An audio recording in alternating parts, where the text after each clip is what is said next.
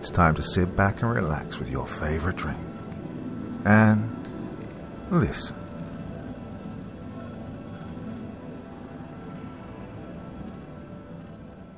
We discovered a new island in the Pacific Ocean. I'd rather die than go back there. Whenever we proceed from the known into the unknown, we may hope to understand, but we may have to learn at the same time a new meaning of the word, understanding. I was laying on my back in a calm and serene sea. Gentle waves lapped against my body and warmer sunlight shone upon my face. I couldn't be quite sure just how I got here, but this place seemed oddly relaxing in a way, at least for the time. A distant chirping, or perhaps clicking, filled the void of sound, and I let out a gasp and took in my surroundings. The white-yellow light of the sun slowly but surely faded to a muted blue tone as the rest of the sky began to darken, and the water around me started to shift from a crystal-clear aquamarine to a dark, ugly shade of maroon, radiating out from the sides before engulfing my submerged and helpless body. Indescribable pain shot through me. I knew I had to wake up. Wake up! My eyes snapped open and I quickly leaned over to grab the television remote to turn off the channel that had apparently been playing all night. It was the worst nautical catastrophe to strike the Pacific, even the world, since the disaster that hit Tohoku, Japan in March of 2011. Over 13,000 civilians dead in 12 countries, with the most severely affected locations in the state of Hawaii and the insular nations of Papua New Guinea and the Marshall Islands, and infrastructure damage as far away as Sydney, Australia. As the United States and several Pacific nations reeled from this inexplicable tragedy, I stretched back in my recliner and halted the daily stream of news that had been pouring out of my television and into my ears. I had heard, but not exactly listened to the variety of pundits assigning blame to various personalities and agencies. The Hall tsunami, named after the Hall Islands where the tsunami first made landfall, had remained plastered on my TV, newspaper and internet homepages, was all anyone ever talked about in the past week, especially in my home of Auckland, New Zealand. The truth was, not a single living soul could have predicted just why or how this event could have taken place, and I was one of the few people on Earth who was to become privy to this knowledge. I'd always known it might take a while for my masters of science in cell and microbiology to pan out, but it had always been a stark passion of mine ever since my family's move out here in the middle of the largest body of water on Earth, and although my parents had long ago moved back to the United States, I had decided to stay in the islands and pursue my interest in the fascinating life forms found here, products of millions of years of isolated evolution. Upon learning of the small and harmless flightless avian species of the kiwi that provides the nickname for locals around here, and comparing it to the gargantuan moa bird that towered twice as high as a man and is rumoured to even have hunted human children before its extinction, New Zealand truly had a firm grasp on my attention as a microcosm of evolution for a variety of species across the animal kingdom. Even the natives of this strange and remote island were of great interest. An entirely unique culture nearly wiped out from the history books when exposed to an invading force of warfare and disease. My shoddy fifth-floor one-room apartment wasn't exactly the peak of glamour, which is why I jumped at the opportunity to make something more of my meager existence. No wife, no kids, no family, very few local friends to speak of. So what did I have to lose when I was contacted on November 13th with the offer of a very lucrative, very taciturn job regarding the Hall tsunami? I was working in the biology center at the University of Auckland when I was approached with the offer. They were Americans, from what I could gather, same as me. Their presence and demeanor demanding a certain aura of respect you just don't see outside of the military or law enforcement personnel. I was informed that I wouldn't be fully informed of the exact extent and specifications of the mission until I'd met with them at the American Consulate General down the street and agreed to their conditions. And I packed my bags that very night. So, you're telling me the Hall tsunami is some kind of supernatural event? I inquired a few minutes into my briefing with the same gruff-looking man who'd met me the other night at the university. Not supernatural. It just appears to be caused by forces outside of the realm of what we consider normal. What it is exactly, we're not sure, which is part of the reason your team will be investigating the epicenter of this event. He responded in a somewhat short tone. Yes, sir, but with all due respect, and I'm not sure if they informed you of this, I'm a biologist specialized in cellular and microbial life. Marine biology is not my field of expertise. You won't be examining the sea. We already have a separate team that will be dispatched for that in the upcoming days, after meeting up with you on the ground. We've discovered a small landmass that surfaced near the epicenter of the tsunami that we've designated UL 1052. I stared at the stoic jarhead incredulously, contemplating whether this was some kind of hoax or not. It's not volcanic in origin, and it doesn't appear to be seismically active. It's an ovoid-shaped island, roughly 3.4 by 1.4 miles across, and around 3.74 square miles in land area, with no significant surrounding lagoon or atoll. Fairly flat in shape, but estimated to have a sloping concave topography that rises 50, maybe 100 feet. Well, I attempted to swallow this bizarre information that was just foisted upon my mind. But, we have maps and satellites and GPS. Islands don't just appear on our planet out of nowhere. I was growing noticeably more nervous and sweaty by this point. Well, this one did. He responded in a seemingly collected and unfazed tone that told me he'd delivered this information to many before me. You don't think it's from space, like an extraterrestrial? Unlikely, considering we would have noticed a 4-square-mile rock flying into Earth's atmosphere. An asteroid of that size would be world-ending, to say the least. We know that it surfaced at the precise pinpoint center of the tsunami, down to the decimal point. We know that weather, tidal patterns, and ocean currents all remained relatively standard for this time of year, before the whole tsunami and the emergence of the island. I was at a loss for words. If what he said was true, it will completely revolutionize our understanding of geology and plate tectonics. Now, there can be major shifts along fault lines that cause massive changes in elevation along the seafloor, and there are even cases of volcanic islands sprouting up in extremely short time periods. But an island large enough to create such a tsunami simply appearing in the middle of the ocean was certainly new to me, and I imagine most mainstream biologists as well. Your flight leaves this Friday at 0500 hours. You'll be on a commercial flight out of Auckland to Honolulu. From there, you'll be taking a charter flight to Wake Island, where you'll rendezvous with the rest of your team.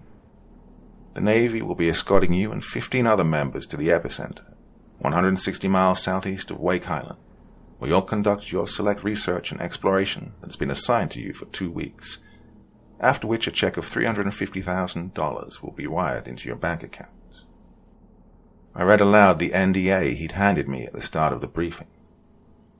The disclosing of any details of said assignment on UL 1052, or dissemination of any classified information gathered before, during, or after your contract is expired will result in death under the Espionage Act of 1917 and Sedition Act of 1918.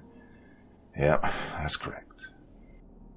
Any rumors of said mission or landmass being circulated online or in the media will be denied by the U.S. Navy and Air Force, and those spreading that information will be treated as criminal foreign assets and dealt with accordingly.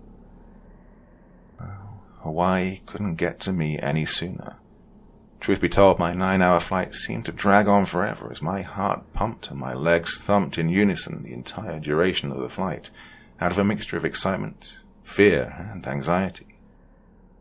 Although the money was a great bonus, my main motivation was possibly being part of one of the greatest biological and geological discoveries of the 21st century. Couldn't help but stare out the window into the pitch-black abyss of the ocean that surrounded my plane and wondered just what could have emerged from its depths. I was never one to be too terribly afraid of swimming or water, but something about deep oceans, rivers and lakes always unnerved me ever since I'd learned about some of the more unsavory prehistoric leviathans that dwelt where human eyes were never meant to view them. Upon arrival in Honolulu, it didn't take me long to meet with the suits, or rather, for them to meet up with me. Nevertheless, obtaining my bags after landing was still the usual pain in the ass. I guess there are some things even mass government surveillance can't fix. We only had a couple of hours to catch up with our fellow crew members at Hickam Air Force Base before we took off, but it was honestly more than enough time since there were only 4 other passengers on our plane, much to my surprise. Strangely enough, I appeared to be the only American, or at least the only American-born member there, as I learned quite quickly that the first co-workers of mine that I met, Singh and Kekana, were South African, and just so happened to be husband and wife. Before you get the wrong idea, Singh began shortly after he was introduced to me. My wife was actually the first to be contracted. It's a good thing that I came highly recommended in the field, or I probably wouldn't have gotten this job. Singh began to ramble on over just how long and why they'd been working as anthropologists in Hawaii for what seemed like ages, when I decided to introduce myself to the large, and I do mean large, man that was sitting across from us in the aircraft hangar. "You must be, security?" I asked, making eye contact with the hulk of a man. "No," he quickly interjected with a slight Eastern European accent. "Marine biological scientist." I quickly apologized for my error, introduced myself, and slithered down into my chair in embarrassment at my somewhat prejudicial assumption. But Simonov appeared to more or less laugh it off, replying, "It's not just you little men with the glasses that can be smart, you know." The last of my co-workers to arrive at the hangar, Sophia, a petite Filipino geologist, was also likely the most pleasant and the only one to introduce herself to me. I found out she was one of the youngest members there, only a couple of years older than myself at 29, and maybe I would have gone for the phone number had they not confiscated our cell phones upon entering the base. It had been quite a long time since I'd had any sort of serious relationship or interaction with the opposite sex, if I was being honest with myself. "Hey, did you take a look at that Simon guy?" Sophia Riley whispered into my ear when we boarded the plane. "He's got to be at least 6.5 feet tall, and he looks just like Arnold Schwartzman, you know, the actor. There's no way he's our marine life expert." I merely gave her a smile and a nod as I took my seat, glad to see at least someone had a sense of humor. I was informed that the rest of the crew was already waiting for us at the Air Force Base on Wake Island, most of whom had already chartered a flight directly from the mainland United States, and hence we were to depart almost as soon as our arrival on one of the most remote islands on the planet. Our remaining crew was just about what I was expecting for an expedition such as this. Including myself, we consisted of 2 biologists, 3 anthropologists, 4 geologists, 4 military personnel and survival experts, and 3 miscellaneous experts focused on archaeology, paleontology, and whatever other fields the US government had deemed might be in any way tangentially relevant to our mission. Whether we'd all end up being lifelong friends after this astounding and groundbreaking opportunity, I wasn't yet sure of, but I knew, for one, I wasn't going to treat this as a vacation. Well, they paid us handsomely for a reason. Whether we were the absolute best or most professional scientists in our field wasn't important. After getting to know some of the other passengers on our half-day-long naval escort, it didn't take long for me to realize that nearly all of us on this mission had one thing in common. We had no families, few friends, and minimal connections back home. I was just a glorified intern when I was contacted by the G-Men. Simonov was unemployed. Sophia had only just finished her master's. Our more eccentric anthropologist, Alan, was participating in this strange new trend where millennials live in their vans and travel across the country. Most of the other crew members didn't really seem to have stable jobs from those that I spoke to, and none had children. This would no doubt ensure our utmost concentration and devotion to this reasonably short expedition before the next team would be brought in. I knew that in the Marines, this kind of mentality takes months of training to achieve, but handpicking the loners and outcasts of society sped that process up exponentially. For most other, more integrated members of society, they might hesitate before risking their life to save a member of their crew if they had kids or loved ones back home, that is. Well, if the mission even came to that point. One of the archaeologists, Rick, wouldn't stop talking about how the money he was going to make from this mission was going to fix his failing marriage with his wife back home. I imagine an added bonus is that very few people would come digging in the case of any disappearances on the mission, considering we were forbidden under penalty of death of informing any outside parties to our whereabouts for the next 2 weeks. I had no doubt that the only reason Singh had been conscripted in the first place was so that he wouldn't come looking for his wife if anything happened to her, but I certainly wasn't going to tell him that. It was a slightly unnerving revelation, to say the least, but understandable. Nearly everyone crowded around the bow of the ship when someone managed to peek just the smallest speck on the horizon. I hadn't been sure what to think when I first heard of it, but I stared slack-jawed as we grew closer and closer and discovered the island was not made up of basalt or other volcanic stone like I would have expected, but nearly enveloped in a canopy of green. Grasses, bushes and trees covered this spectacle of nature, and had I not known better, I would have thought we were back in Hawaii. "How is there?" I muttered to Sophia before trailing off. "I don't know," she replied without losing her gaze towards the island, clearly understanding what I was going to ask her. The ship's dinghy was dispatched when we were about 600 yards offshore, in cycles of 4 randomly assigned groupings. I was somewhat disheartened to hear that Sophia would be among the second group of 4 to be dropped off at the island, while I was among the last. I suppose my masculine instincts weren't entirely dead. But the security team, who were the first to be dispatched, assured us that when they established a perimeter and set up base camp, it would be just as safe there as it was on the boat. They set off around 1 p.m. that afternoon. It seemed like hours before the dinghy returned, empty of supplies and ready to pick up the second assigned grouping. "I'll see you there," Sophia assured me, as she, Simonov, Rick, and another I hadn't yet made myself acquainted with, clambered into the minuscule vessel and soon set off.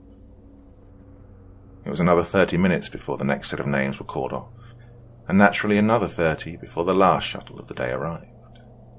Alan, Singh, Kekana and I climbed in for what may not have been the most treacherous boat ride of my life, but it certainly felt like it, with my heart thumping away and my stomach churning at every wave. I was a bit hesitant to climb ashore for one reason alone. I always hated the feeling of wet sand getting into my shoes.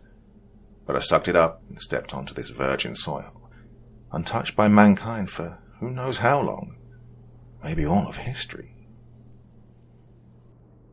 Out of all the sights I took in while Wagner, one of the more burly soldiers, escorted us through the jungle, was just how normal most of the flora appeared around us. Luscious green vegetation, palm trees with ripe coconuts, ferns that were so densely placed, it made it almost impossible to see more than a dozen yards in any direction. Postcards didn't even look this pristine. However, during our short 10-minute walks through the jungle, I began to notice them. The spires, large red rocks jutting out from the surface every so often. From what I could tell, they were maybe 4 feet wide at the base and roughly 15 feet tall, gradually tapering off once they left the ground, coloured a rather vibrant hue of orange-red. "What are the structures for?" I asked while motioning to one of the spires. "I don't know," Wagner replied. "They were already here before we arrived. They're spaced apart all over the surface of the island." "Do you think they're natural? Man-made, perhaps?" "Look, kid, I'm just here to keep you all from drowning or getting poison ivy. I don't have a damn clue what this is." I took mental note that some crew members were certainly appearing to be more reliable than others, and kept pace with my equipment in hand as all 4 of us that had just arrived on the island gazed in awe at this alien-looking landscape. As our hike ended, and I set my eyes upon base camp, I was pleasantly surprised with how much progress had been made in the past few hours since the first dinghy was dispatched. I mused over the bizarre situation I found myself in for only a minute or 2 before joining in conversation with some of the other researchers. Sophia explained to me that, although pillar or spire-like structures made out of rock do indeed exist in nature, it's almost unheard of to see them spaced out so evenly apart, leading us to the only logical conclusion that they had to have been man-made. As we talked, I kicked around some of the barren soil around my feet, a bad habit I'd acquired while in the field, staring bewilderedly at the others. But who could have built such structures on a sunken island? I asked the rest of the crew with emphasis on the sunken bit. And this far out as well. Kakana suggested that perhaps some great seafaring people had populated the island generations ago, only to have it sink due to shifting plate tectonics before having re-emerged after the recent Hall tsunami. But she was quickly shot down by the geologists who revealed it would have been impossible for an island of this size to disappear without the whole plate sinking or the sea levels rising, which would have heavily affected the neighbouring islands as well. It was at this point that I noticed that I was no longer kicking up a cloud of brown dust and debris, but rather felt my shoes scuff against something solid, perhaps only a few inches below the layer of topsoil. I looked down and saw red stone staring back at me, and reached out to touch it with my hand. It was smooth, hot, and somewhat porous, and more or less matched up with the texture found on the spires that littered the island. Sophia and the other geologist looked as puzzled as I was upon closer inspection of the stone, claiming that they couldn't quite pinpoint exactly what type of rock it was, but that it didn't appear volcanic in origin. I think this answers the question of whether they're man-made or not, Sophia chimed in, much to the team's agreement. But how did they fall? She bent down and scraped at the red rock with a knife, finding it quite easy to grind into a fine powder. Why don't we try taking one of the pillars down with a sledgehammer? We could analyze the core and determine its properties and mineral components, Rick eagerly interjected. Whoa, cool it, I stammered out. For all we know, this could be one of the world's next UNESCO World Heritage Sites, or one of the 7 wonders of the world. We're not sledging anything. Digging wasn't necessarily out of the question yet, due to the relatively shallow layer of soil covering the bulk of the island, and the soft, porous stone found beneath it. But we agreed to split up and scout out first the perimeter of the island, starting the next morning, and then explore deeper into the heart of the island in the upcoming weeks. We'd landed on the northwest side of the oval-shaped island, which was tilted at a 30-degree axis in respect to the equator. Splitting into teams of 2, each of us were to circumnavigate the perimeter of the island and meet back at the pre-marked entrance to the base camp on the other side of the island before sundown in 6 hours. I was assigned with that meathead Wagner and another shorter soldier named Perez, along with Simonov, who by now was actually beginning to grow on me, Sophia, much to my delight, Singh, Kakana, and Alan. We were the team that was to circle around the coast counterclockwise, which, at an average brisk walking speed, shouldn't have taken more than a few hours. That night, as I was busy dreaming and fantasizing about what kind of wondrous discoveries we would make, I couldn't help but experience a distinct feeling of dread. In my dream, dark raindrops pelted my body from the sky, which had quickly shifted to a gnarly blue color. Slimy, dark tentacles slithered across the ground in every direction, wrapping around every living thing in its path. I recognized that I was dreaming, but the fear was quite palpable, as I could feel the sensation of every drop of dark liquid hitting my skin and rolling down my arms. Wake up! My eyes creaked open, and I was thrilled to discover that I was the first that had roused in the early hours of the morning, when the sun was still barely peeking over the horizon, but this excitement quickly dissipated upon the realization that I'd have to wait until the rest of my squad awoke. I could have attempted to go back to sleep, but what would be the point, considering I'd have to wake up in a few hours anyways, and I highly doubted that I'd be able to calm my nerves enough to get some shut-eye before then anyways. With that amount of time, I could walk across the entire island by myself and be back before anyone noticed. And it was with that thought that I quickly rationalized what I'd do next. If there's anything I hate about tropical climates, it's the humidity. Sweltering, boiling, stuffy humidity that makes your skin tacky and unbelievably moist.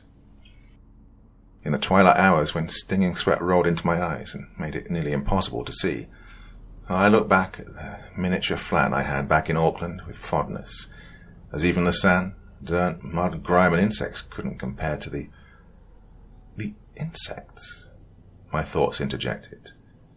It wasn't until now, 5:30 a.m., trekking down the beach, that I finally noticed the raucous buzzing in the worst of locations. I wondered just why it had taken me so long to notice the little devils, considering the creeping itching sensation I felt quickly resonating across my forearms and shins, and looked down to discover a plethora of small red bumps littering my skin. The funny thing is, out of all the mysteries I expected to encounter on this strange little isle, the common mosquito definitely wouldn't have been high on the list. But I suppose if other terrestrial flora had somehow appeared on the island, then it wouldn't be entirely out of the realm of possibility to assume that terrestrial fauna would as well. This realization made me seriously ponder what other animalia, or possibly extinct animalia, one could find on this long-forgotten rock. It didn't take long to imagine myself getting ripped to shreds by some giant mutated Gila monster, or being constricted by a stealthy python before being forced down its horrible gaping gullet, before my mind snapped back to reality and I dismissed these silly assumptions. Was my solitary daybreak hike along the beach an incredibly selfish and possibly foolish action to take? Well, perhaps the latter, definitely the former. But just like a child on Christmas Eve, I couldn't help but to gorge some of my more curious instincts before the main event. I picked up a small stick and, much like a small child, began to swing wildly at passing branches, bushes, and leaves, imagining myself as some great explorer of old, slashing through the jungle. I was so preoccupied with this monotonous juvenile task that I almost didn't notice the discolored patch of water that petered out from a large rocky outcrop which I was about to pass. I stopped in my path to take a better look. It appeared to be a slightly lighter patch of blue water that seemed most intense near the side of the rocks rather than the open ocean. In the dim light of the morning sun, it made it difficult to distinguish, but it didn't take me too long to realize the discoloration in the water was not caused by a reflection or something inside of it, but rather by a light, and it certainly wasn't coming from the sun, which had actually risen on the opposite side of the island from where I was. I cautiously approached this large stony hill jutting out into the water, amused over what could cause this luminous path, whose greater source still remained obscured by the edges of the rock. I considered the possibilities of another intrepid explorer from our expedition who might have left a little earlier than I had, bringing a flashlight with him, or perhaps a small vessel that parked itself beneath the shade of the rocks and still had its lights on. As soon as I rounded the corner and saw what was in the rocks, I threw down my stick and I ran. Yes, Alan, you heard what I said. You speak English, don't you? I blurted out a bit more harshly than I would have meant for it to come off. My agitation was a bit unwarranted, considering I was shaking my tent make awake around 2 hours before we were scheduled to get up. But after the third time, he groggily slurred out, "What?" with his eyes half open and mouth hanging agape. I was nearly at my wit's end. Alan, I woke up a bit early to see if I could learn a bit about the trail we were scheduled to go on today, when I found this huge rock on the edge of the shoreline, and in that rock facing the ocean was a cave. So what? He quickly responded before attempting to turn over and lazily swat at me with his hand. A cave with a goddamn blue light pouring out of it. That woke up his curiosity a bit, even if his mind was still halfway in dreamland. He finally slumped forward and sat up in his sleeping bag before replying. Are you sure it was from the cave? Only one way to find out. By reading their faces, some of the crew were personally suspicious of me. Some were curious, but almost all were skeptical of my claims of a glowing phantom cave.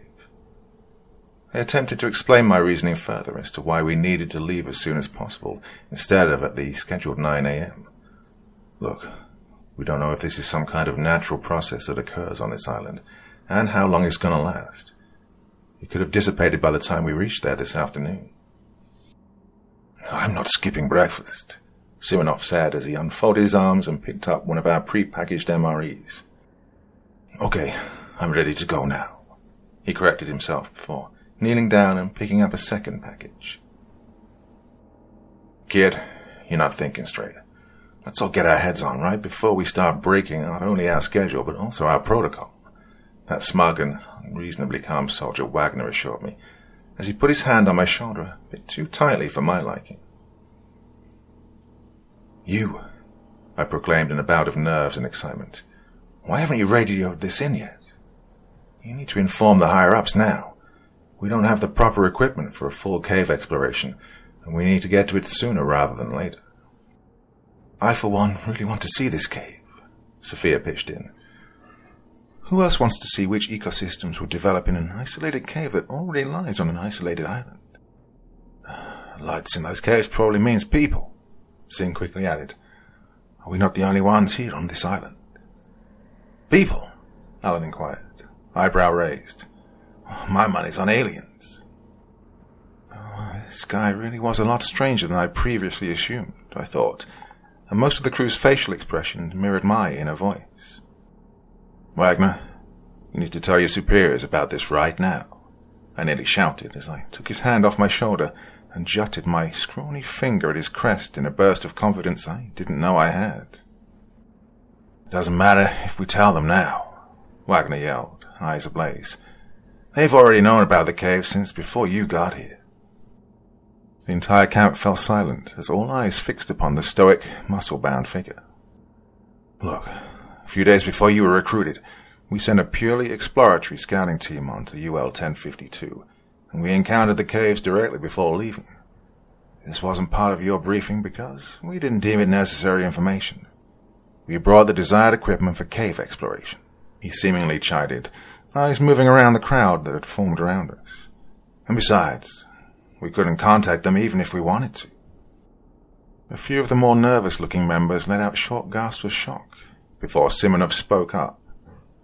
What the hell is wrong with your radios? Nothing. The radios work just fine offshore, but for whatever reason, when we're within a mile radius of this place, well, our equipment goes haywire. Radios don't pick up any frequencies. Satellites can't transmit a jack, and with most electronics, it's a complete crapshoot whether they work at all. Compasses don't even point to north, for God's sake. Go ahead, try it for yourselves. So, you brought us all the way out here knowing we couldn't have any contact with our family, friends, or anyone, Singh exclaimed while glancing at his wife. You knew what you were signing yourselves up for. Nothing was out of the question. That is, assuming you even read the damn paper you put your name on. Or you were just too blinded by the triple-figure payout, Wagner harshly rebuked. Technically, he said, staring around the group, we're all in quarantine right now. Nobody's leaving this island even if we wanted to, so no need to get antsy and rush the mission. Well, as red-faced and eager as I was, I knew Wagner was right. We were to eat breakfast, pack up the designated supplies, and then set off for the opposite sides of the island just as we'd intended since yesterday. If Wagner was telling the truth, then the lights in those caves weren't going anywhere, and neither were we for the next 14 days, at least. So you said it's like a glowing blue light shining out of those caves? Sophia huffed as she struggled to catch up to me and lug the 30-pound rucksack I'd seen her packing earlier. Yeah, almost like a neon blue, but it was pretty dim, maybe due to being obfuscated from the light of the morning sun. We're like 2 minutes away. You'll see pretty soon. Pretty brave of you to go running off without everyone, she beamed. Or pretty stupid, she tacked on while we trudged through the sand. Look, there's the rock now, I quickly pointed out as I could feel myself growing just a little bit more anxious, and it wasn't entirely due to approaching an isolated subterranean landscape with completely bizarre properties. I was remiss to see that Wagner had since taken the lead after we left base camp, but he probably did know a lot more about survival and exploration than I did, and I felt far safer with him and Simonov around, and I'm sure Kekana and Sophia did as well. Follow me. It's quite shallow, Wagner assured us as he rolled up his pant legs and began to wade into the water closest to the rock. We formed a line hugging the wall of rock as the water began to rise up past my shins, knees, waist, and even began to lap up to my chest. And, rather humorously, Sophia struggled to keep it beneath her chin, but after some time the seafloor began to rise again as we came up to the mouth of the cave. Is that the rock that you saw, yeah? Simonov leaned over to ask me. I don't see any lights. They were here. Maybe the sun's just too bright at this time of day. Eventually we all managed to get out of the water, most of us looking like we'd just taken a bath with our clothes on. We crowded around the entrance to the cave, a circular moor about a dozen feet high and perhaps that same width across. However, unlike earlier, there were no spectacular lights flashing or shining of any kind. Just a dark cave with bland greyish slime covering the walls, likely made up of some kind of algae or fungus. "So, kid, you done creaming your pants?" Wagner snidely remarked. "We'll end it by the book, and after we're done wasting our time, we'll go back the same way we came and circle back around the perimeter of the island as we planned." "Well, what are we waiting for?" I said as I pulled out my headlamp and strode past him. "Let's go." The first thing I noticed inside the cave was the smell. An immediate, acrid stench of rotten fish and a hint of something metallic, which seemed to be copper, iron, not to mention the dramatic rise in humidity that made the musk of the cave so overpowering that it felt like I was breathing in the noxious chemicals directly into my mouth with every breath, which I suppose technically was true on a microscopic level. Not the most romantic of locales, I thought to myself, glancing back at Sophia, who had a cloth wrapped over her mouth and nose with her hands. "What do you think of these cave walls?" I shouted back to Sophia after a good 200 yards of walking. The tunnel was sloped at such an angle that the cave entrance was already completely obscured behind us, with not an ounce of the sun's rays able to reach us in these depths. "The walls? I can't even see the walls or tell what kind of rock is underneath because of this junk coating everything," she replied, lifting the cloth only for the precise amount of time it took to say the words before covering it back up for dear life. "Rock? Wall?" Simonov retorted from behind me. "No, I'm pretty sure that this slime is the wall." Simonov stopped Sophia in her tracks, asking to see her bag. She reluctantly obliged, and he pulled out one of the long metal instruments that she'd managed to stuff in there, used for measuring rocks or something like that. What its real purpose was, I didn't know. "Look," he announced as he plunged the 5-foot metal stick into the side of the cave. We stared awestruck as the instrument sank 6 inches, then 9, then a foot, then went in all the way up to the point where Simonov's hand was gripping the thin metal rod, at least 2.5 feet deep. "What on earth is that?" Kekana blurted out before Simonov violently ripped the rod out of the wall, releasing an unexpected, even to him, flurry of viscous blue liquid. Simonov seemed more shocked than anyone, quickly jumping back before his legs and lower body could get plastered with this unknown slime. It seemed exceedingly hot. The steam quickly rose from the glowing puddle at his feet, and to our shock the wall began to ever so subtly undulate and quiver around the point of entry. "Didn't expect that to happen, did you?" Sophia quipped, wrenching the rod from his hand and wiping off the blue slime with the handkerchief she'd previously been pressing against her mouth. Wagner pulled out his own machete that he kept in a sheath buckled around his belt and curiously scraped it along the ground before attempting a mimicry of Simonov's stunt, finding that the ground appeared to be made of much more solid substance than the gunk on either side of us. "Hold on," I murmured, mostly to myself. "Everyone turn off your headlamps." "What for?" Wagner retorted. "Just do it," I cried out. As our headlamps went out one by one, it was quickly apparent that this was no ordinary cave, as we found ourselves not surrounded by the pitch-black darkness we would have expected. First thing I noticed was the glow of the neon-blue substance that had spurted out of the wall and pooled on the floor, quickly dimming in the warm air, but still glowing nonetheless. Then, glancing all around, it was easy to see that the slime on the walls, that we'd assumed was simply some kind of mold or algae earlier, was glowing blue as well. "Well, that explains that," I mumbled, too starstruck to rub it in everyone's face. We all gazed around the gently pulsating, dimly glowing blue walls in awe, even Wagner. The texture was difficult to describe, a somewhat uneven patchwork of what looked like giant dark blue arteries, carrying what I assumed to be the luminescent liquid that had nearly coated Simonov earlier, along with lighter blue fibrous wiring that branched off in every direction, all coated in some kind of thick, translucent, gelatinous substance. I told you it was aliens, Alan said, staring at the mesmerizing, albeit somewhat unnerving pattern that surrounded us. But this time no one bothered to disagree with him. What's that? Sophia exclaimed, sticking her finger further out into the cave at a darker spot on the ground. Without saying a word, I swiftly switched my headlamp back on and jogged the 20 or so feet down the cave toward the object that appeared to be embedded halfway into the ground. With some hesitation, due to the slime layer that coated not only the floor but the object as well, I knelt down and wiped away the dark, slimy sheen, revealing a black, round object. "What is it?" Simonov repeated, coming up from behind me, as I frantically fought to pull it up from its cozy abode. It didn't take long before I'd pulled the object out of the ground with grime and sweat-covered hands, and couldn't believe my eyes. It was a helmet, a rusty military helmet, and on the side was printed only one word in faded letters: Spetsnaz. Part 2. Spetsnaz, Simonov repeated, patiently explaining to the team. They were Soviet and later Russian special forces. Think of them like your U.S. Marines.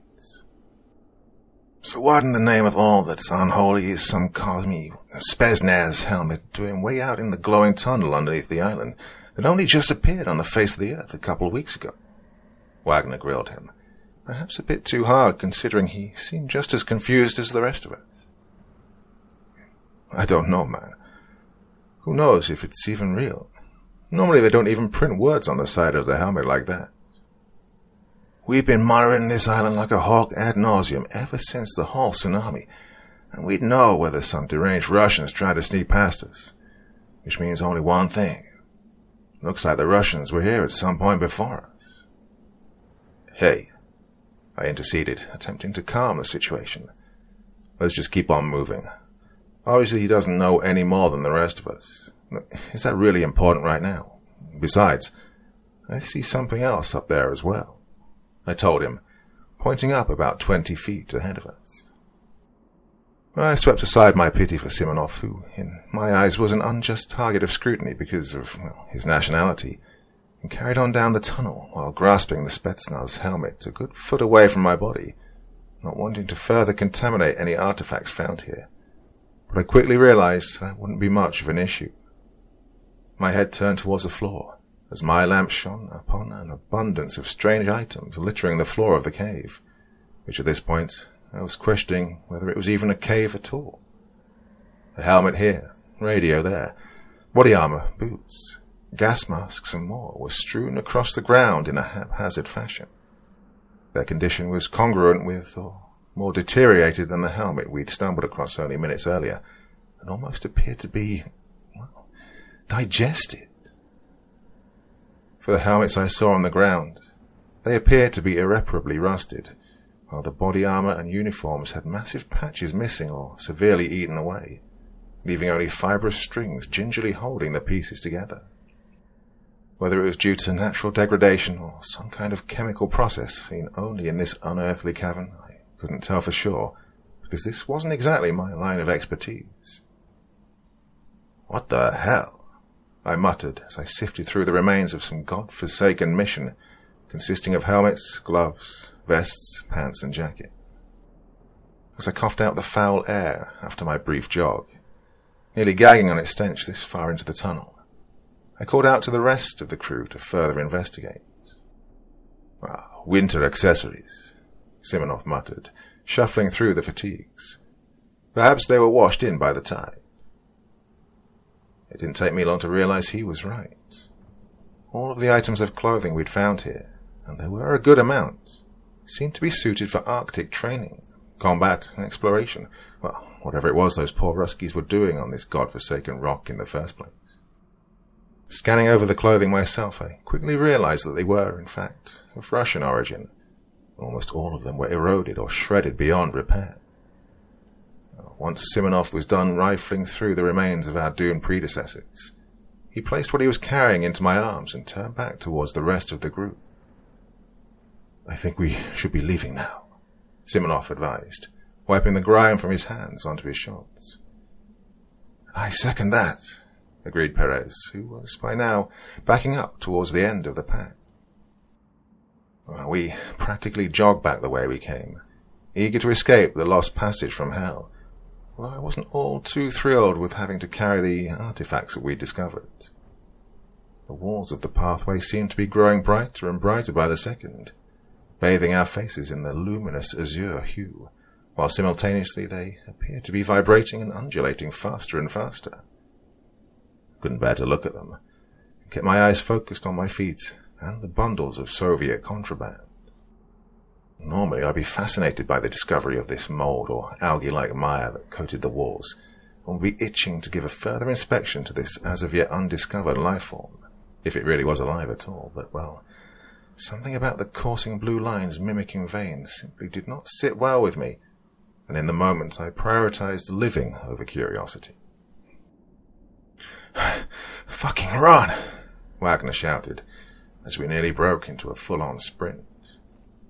Sweat was now pouring off my face in buckets, absolutely coating my back, chest, arms, and even crotch, mingling with the seawater that had yet to completely dry from our earliest stint through the shallows. I was never one to be a record setter for the 100-yard dash, especially uphill with a backpack full of supplies and arms full of garments. But the adrenaline coursing through my body made me feel light as a feather. I was suddenly jolted to reality as I roughly slammed into something large and unwieldy. Simonov didn't even look back at me after our collision, but I certainly looked up at him. "Why'd you stop?" I asked, moving around him to get a better look, but no one responded. Well, they didn't need to.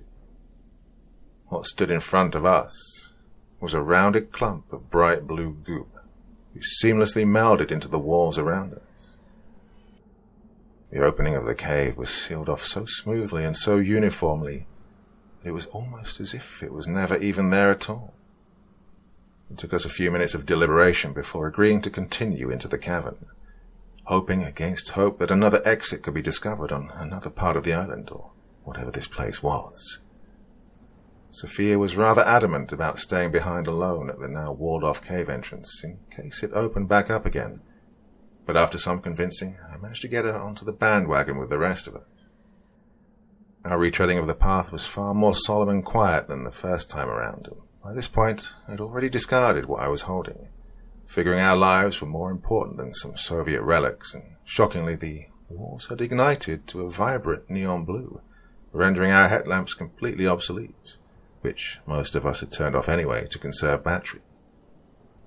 I still saw the same strange patterns pulsating across the cavern's interior, and it still gave me the same unnerving feeling when I first saw them. As we trotted along, noticeably more jittery than at any point since we'd landed here, I began to spot them. Deep inside the glowing translucent walls of the cavern, there were what looked like small black patches strewn haphazardly here and there. I pointed them out first to Simonov, and then the rest of the crew, not even bothering to speculate as to what they might be. As we furthered our descent both deeper into the island and deeper beneath the surface, I found out that they were not patches, nor were they small as I first ascertained upon my initial glance, but rather globules of free-floating reddish-black objects. They seemed to be getting closer and closer to the surface the longer we walked, and after walking for what I estimated to be about 500 yards, they were practically bulging out of the walls, creating a strange and unsettling contrast with the rest of the tunnel. Wagner was about to poke at one of the strange dark objects embedded on the right side of the wall with his machete, when Simonov grabbed his arm. "Don't even," Simonov warned, and Wagner looked at him with a look of understanding on his face, appearing thankful that someone had stopped him from such a reckless act. Whatever it was, messing with the ecosystem in this alien environment was not a very splendid idea, considering that the contraction of our previous entrance may or may not have been related to the acupuncture Simonov performed on the side of the tunnel. After another 15 minutes of walking or so, the dark pockets began to peter out, but we made what was possibly the most shocking discovery of the day. As the walls of the tunnel began to widen out, and the ceiling started to slope upwards, we came upon the mouth of what seemed to be an even bigger cavern than the one we were in now. The glowing blue jelly was relegated to the roof, hundreds of feet above us in this massive cavern, raining down light almost like an artificial sky which stretched as far as we could see. The reason our vision was impeded was due to a plethora of large rocks and stone structures that expanded nearly to the edge of our eyesight, perhaps further. The ground also seemingly morphed from the smooth, faux-organic material from earlier in the tunnel to dirt and red rock, not unlike that found on the surface. But by far the main star of the show was the number of large stone pillars that lay across this place, some standing upright, others leaning on each other, but most completely flat along the ground or crumbled into dust and mixing with the ashen earth at their bases. And I wondered if they could quite possibly be related to the red stone spires we discovered on the surface. Without saying a word, I ran to the lip of this new cavern's entrance and started to half-sprint, half-slide down the hill that remained our only obstacle between this new mystery to be unraveled. And as I grew closer, it became very clear that these structures were not at all similar to those found on the surface, as rather than tapering off into points near the top, they appeared more as rounded columns of stone, although I was still too far away to make out for sure. Sophia was quick behind me, and by this point had completely ditched the heavy rucksack at the top of the hill, although in a cloth she still carried the heavy metal instrument that Simonov had used to puncture the cave wall earlier, clearly not feeling entirely comfortable with putting it back in the bag with the rest of her belongings. "These pillars," I inquired while gesturing to the abundant stones, "what do you think they're made of?" "Hard to say. Dolomite, limestone maybe," she responded, engrossed in the rocks and sediment deposited at the base of one particular column, which was around 4 feet wide, and as for how tall it was, I couldn't begin to guess, but it didn't quite reach the ceiling of the cavern. The rest of the team had followed us down the embankment, but their attention was set elsewhere, as I could see Alan picking up some stone fragments from the ground. "Hey, Singh!" Alan shouted to where he and his wife were inspecting a rough patch of earth. "What do you figure of this stone here? You're South African, right? Pattern on it looks to be of some kind of African origin to me. I mean, my first guess was alien, but, well, I guess anything's possible." "Well, hold on now. Just because I'm from Africa doesn't mean that I know about all of African anthropology," Singh started while Alan grew closer with his friend. He handed it over, and the three of them began to study what looked to me to simply be a small, concave stone fragment. "Actually," began Kekana, grasping the stone in her hands, "it is African. Egyptian as a matter of fact. Or at least it's based on the style of pottery found during the late period of ancient Egyptian history, or perhaps the Ptolemaic dynasty." "Egyptian," I suddenly interjected in a voice a bit too high-pitched and squeaky than I would have liked. How could ancient Egyptians have made it way out here to the Pacific when, for all we know, this island could have been underwater? And what's up with the columns? Are they Egyptian too? "Not Egyptian," Singh trailed off, sliding his bare hand across the subtly ribbed surface of a nearby pillar. "They look, to be Greek, actually." Well, at this point my head was spinning. How in the world could ancient Egyptians or Greeks have made it to the bioluminescent cavern of a lost island in the middle of the Pacific Ocean? I thought to myself. Alan spoke up and gathered us around for what he proclaimed was an important revelation that he guaranteed would completely blow our minds. "Look," he began with more confidence than I'd ever seen him wield, "I have a theory, and I want you to take it seriously." He continued with the most stern of expressions, eyebrows furrowed and eyes squinted. "It's going to sound a bit outlandish, but is it any more outlandish than the things we've seen since we arrived on this island?" "Just get it out there," barked Wagner. "You see, thousands and thousands of years ago, the Greeks wrote about a place like this," he began. "Plato chronicled an entire city on an island that vanished overnight. I believe that this is that island, and we're in that city." "So, you're saying we're in..." I started before being interrupted. Atlantis, precisely. I think that if we continue snooping around here, we'll find more and more evidence to support my theory. Everything lines up so far, only I don't believe that the city sunk into the ocean. I think the city sunk into the ground, and then the island went into the ocean. Really? Then how do you explain the Soviet fatigues? Winter fatigues, nonetheless. And what the hell is Atlantis doing way out in the middle of the Pacific Ocean? Shouldn't it be in the Atlantic Ocean, considering its name? Well, here's what I think. You can take it or leave it, Alan continued while beginning to pace back and forth around the pillars.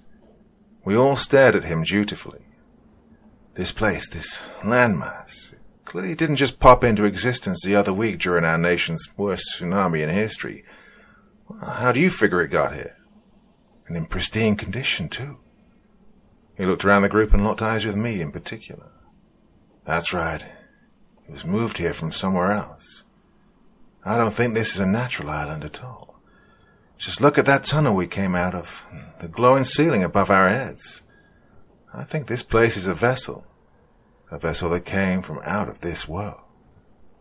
Alan concluded, looking somewhat satisfied with his brusque dissertation.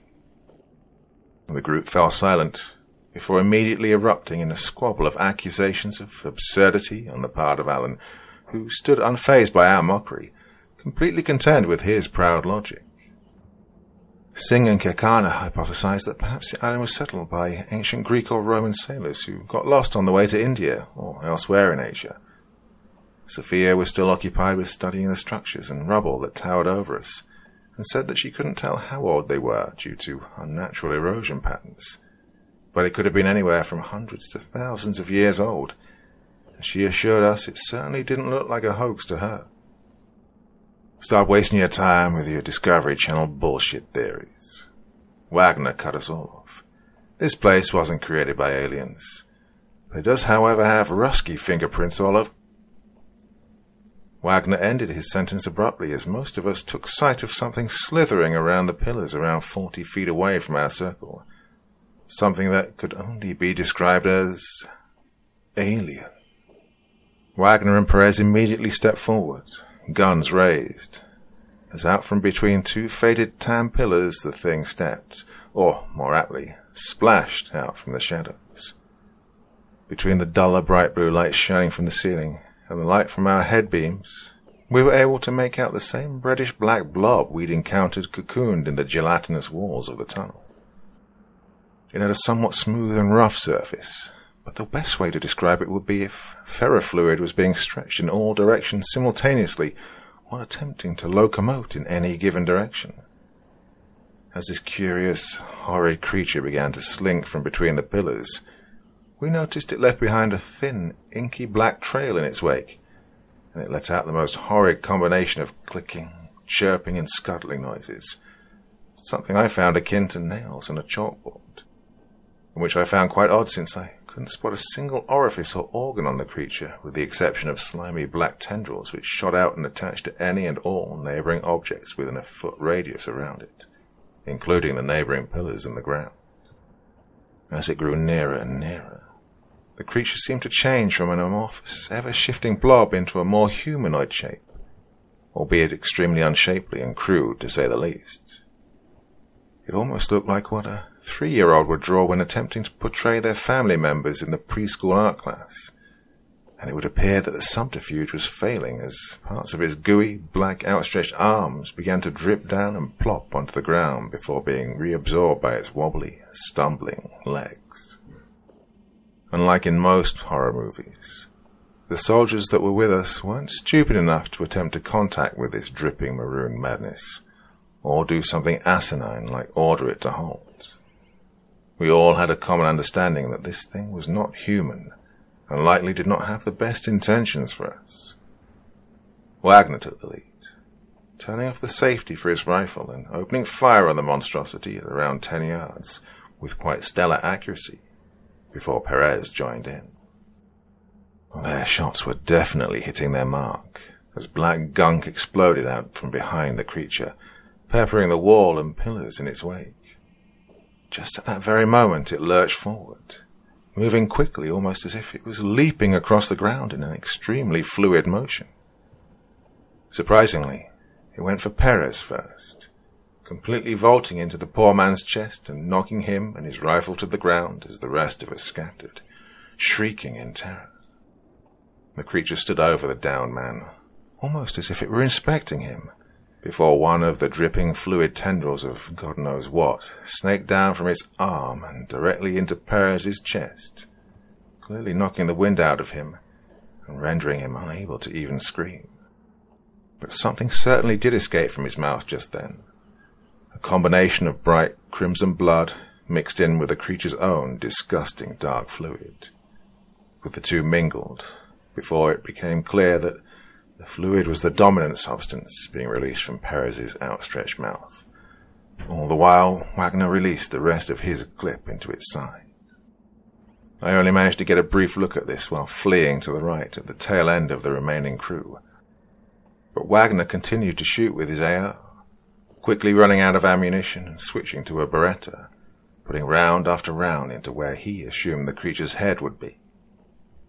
At this point, the creature's head lifted up from its latest victim and pointed its faux arm in Wagner's direction, shooting out a spray of dark tendrils directly into the top right quadrant of the soldier's face, completely flooring him within seconds and sending his Beretta flying out of his hand and into our general direction.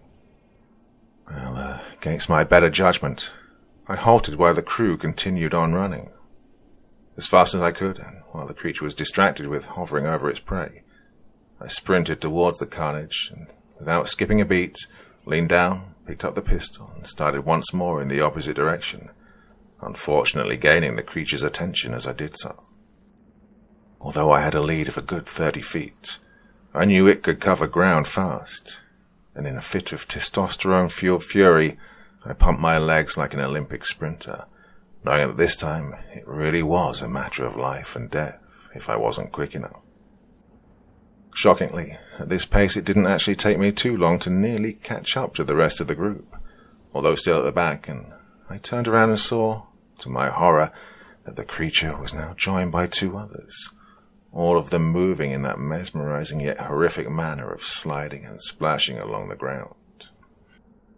As I witnessed the creatures swim through the air towards us in all their twisted glory, between the clicks and hisses and wet slaps of their fluid tendrils along the ground, I heard one speak in what I could only describe at the time as nothing other than an alien language. "Pomuvia, ubiminia," gargled out one in a horrific display. "Posas," said another, the ending of what I assumed to be its word morphing into a distorted, ungodly clicking pattern. Although horribly obscured, I could still tell that the sounds the creatures were emitting were without doubt some kind of language, a fascinating, albeit irrelevant discovery considering the more pressing matters at hand. This distraction almost cost me my life, as I'd failed to notice the rest of the group splitting off.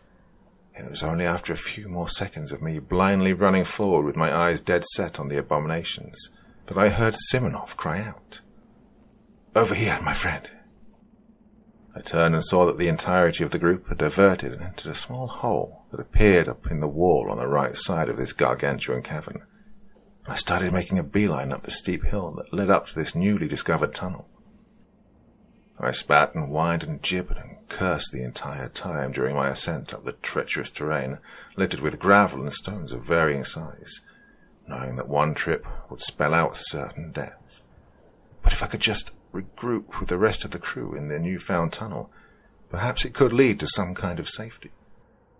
However, I peered up and saw that the entrance to this new tunnel was very quickly beginning to contract from the outside in, closing in with a material not unlike that we'd stumbled upon at the entrance of the very cave that trapped us in this hell, and hence my brain furiously sent signals down to my legs to drastically pick up the pace, even if I already felt like they were about to snap at any second. I propelled myself headfirst up and into the contracting opening, that by now was only a few feet in diameter. I almost felt like I'd look back to see oozing dark maroon tendrils grabbing my leg and dragging me back into the fray, but thankfully I landed on the other side. frantically scrambling deeper on my hands and knees, hacking out the stench that was coating my lungs. I looked back and saw that one of the creatures had shoved its head into the opening, which by this time was the size of a basketball. "Ubaimina!" the creature croaked out in the most horrific of displays. I saw Kekana, Singh, and Sophia clutching their faces in terror, right before Simonov, wielding the metal rod from earlier, smashed it directly into the head of this abomination, sending a spray of inky gunk flying out of the hole, leaving nothing but black and red residue to slide down the now solid wall of flesh that had closed us in yet another catacomb. "I know I shouldn't have signed up for this, man," Alan repeated to himself, pacing back and forth. "Why on earth did I ever trust the government in the first place? They probably weren't even planning on giving me a payout. Now I'm a fucking dead man." "Alan, stop panicking and get a hold of yourself," Simonov shouted, grabbing his shoulders and vigorously shaking him back to the moment. "Let him stay here and rot with the aliens," Singh stated, strapping up his boots and standing up. "We're getting the hell out of here. Mankind was never meant for a place like this." We could still hear the things, the aliens, wildly screeching, hissing and clicking from the other side of our only line of defense. "Hey guys," I stammered out between bouts of wheezing and coughing. "I don't know if I'm going completely screwy, but it almost sounded like those creatures were speaking to each other, like they were intelligent," I stammered out. "I heard it too," Simonov assured me. "You are not crazy." "Yeah," Alan chipped in. "Those aliens were probably giddily chatting with each other about which one of us looked the most tasty." "Those were not aliens," Simonov insisted with a scowl across his face. Simonov leaned against the wall for support, but immediately grimaced in disgust as I could tell that the slimy exterior of the wall was quickly oozing through his shirt and lightly coating his back. "Man, I've seen this enough times to know where this is going," Alan whimpered, clearly letting fear completely take control of his mind at this point. "This isn't a movie," I assured him, more to comfort myself than anyone else. "We're not going to die. We will find a way out of here." "Those aliens just killed our only protection. We're fucked," Alan shouted. "For Christ's sake, they are not aliens, you buffoon," Simonov blurted out with a raised voice, now noticeably aggravated. "Oh yeah? And how can you be so sure?" "Because that wasn't an alien language they were speaking," Simonov began as his eyes drifted to the ground. "It was Russian." "Help me. Please, help me." Simonov translated solemnly, taking in a deep breath and pausing for a second before finishing. "Kill me." The dread was now palpable on the face of every surviving crew member, especially Alan, although Singh and Kakara expressed more of what seemed to be worry. "My Russian is not as good as my Ukrainian ever since I left my home country 20 years ago, but the languages are very similar, and I could clearly make out the words after the 4th or 5th time they were spoken, or however it was that those things were able to make those sounds." Well, however incredulous it sounded that those things, those unholy freaks of nature, could make a cheap mimicry of a language, an actual human language, I had to believe it since I'd heard it for myself. "But those things," I began, "they're not human. There's no way they could be." "Maybe not anymore, but I think this answers our question of what happened to the missing crew, the Soviets," Simonov replied. "I nearly hesitated back there when it almost came through the hole after us once I heard it speak." We had begun walking down the tunnel by this point.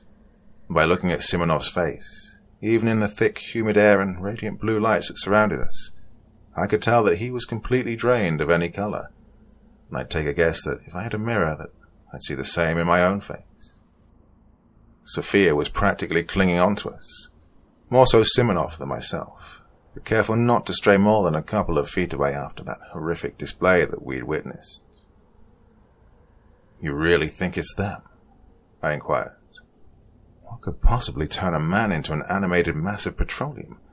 Plus, we saw them in the walls earlier. I'm sure you noticed that." "They still could be aliens," Alan shouted from ahead of us, but both of us ignored him, seeing the serious psychological toll this experience was having on him. I'd noticed a distinct bend in the trail we'd been walking on for the past couple of hours, and it almost seemed to circle back around. I'd seriously hoped that we weren't just being led in circles, or going further into this nightmarish realm. Simonov was still grasping the large metal instrument he'd used to secure our first act of retaliation on the creatures, while I had tucked Wagner's Beretta into the front of my waistband, which I have to admit was remarkably uncomfortable, despite what television shows would have you believe. After rounding a particularly sharp bend in the path, an opening to another cavern was quickly becoming clear. Only this one was definitely not the same one we'd just left, since I'd estimate they were a good 20 or 30 yards deeper underground than when we first started walking. Although smaller, the layout to this cavern was very similar to the former, and similarly, I immediately spotted more stone structures. Only these were far more recognizable as actual buildings, and had less damage done than the ones from above. We cautiously poured out from the tunnel, rapidly missing whatever false sense of security it had provided for us, and peered around the ruins. I spotted a glimmer in the dim blue light being emanated from the ceiling, and saw, much to my surprise, that it was a machete. "I can't believe there's more Greek structures here," Singh stated, somewhat lost in the moment. "This has got to be the most fantastic anthropological discovery in the history of the world." "Well, I'm not going to lie.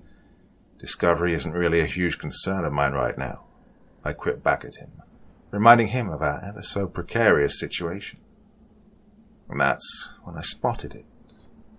A large figure around 50 feet away in the ruins, wearing those familiar tan and green military fatigues. I dashed over and confirmed my suspicions when I saw a disheveled Wagner leaning away from us against a large stone wall. I couldn't believe he was still alive. "Wagner! Holy shit!" I shouted, astounded by what I was seeing. The figure then turned to face us, revealing a scene that can only be described as a living nightmare. "Holy shit, man," I repeated, only the tone and emphasis of my words expressed an entirely different attitude than before. The upper right portion of Wagner's face had bloated to extreme levels you wouldn't expect to see outside of an emergency room. Thick black veins ran up and around the new growth on his head, trailing down to other parts of his face, neck, and Lord knows where else. His eyes had taken on a cloudy sheen, but I could still make out bloodshot sclera, only instead of red veins they were closer to black in color, matching that found on his face. Dark fluid leaked out of every orifice, leaving trails of shadowy liquid smeared across his face, hands, and uniform, and what parts of his skin I could see that weren't covered in bulging black veins or the oily substance took on the pallor of a corpse. "Jesus, Wagner, what happened to you? Where's Perez?" "Perez? Perez who?" Wagner hoarsely replied before getting his bearings. "Oh, a little guy. They grabbed him already, but he's fine." The rest of the group had approached now, their heads cocked in confusion, only with terrified expressions plastered on their faces as well, clearly overshadowing the puzzlement. "What? Who took him?" "Anyways, has anyone seen my car keys?" Wagner droned on, completely ignoring my questions, seemingly in a daze. "Oh, my arm has been killing me. I really think I gotta see my doctor." He interrupted his own sentence after being wrapped up in a raucous coughing fit, ending by wiping his mouth with his sleeve, leaving a trail of black ooze smeared across his face. "Wagner, we're going to take you to see a doctor, I promise, but first we have to get off this island." "Island?" he rasped in a quizzical manner. No. I came back from the island weeks ago." His face suddenly took on a look of extreme confusion. "What are you guys doing in my house, anyways?"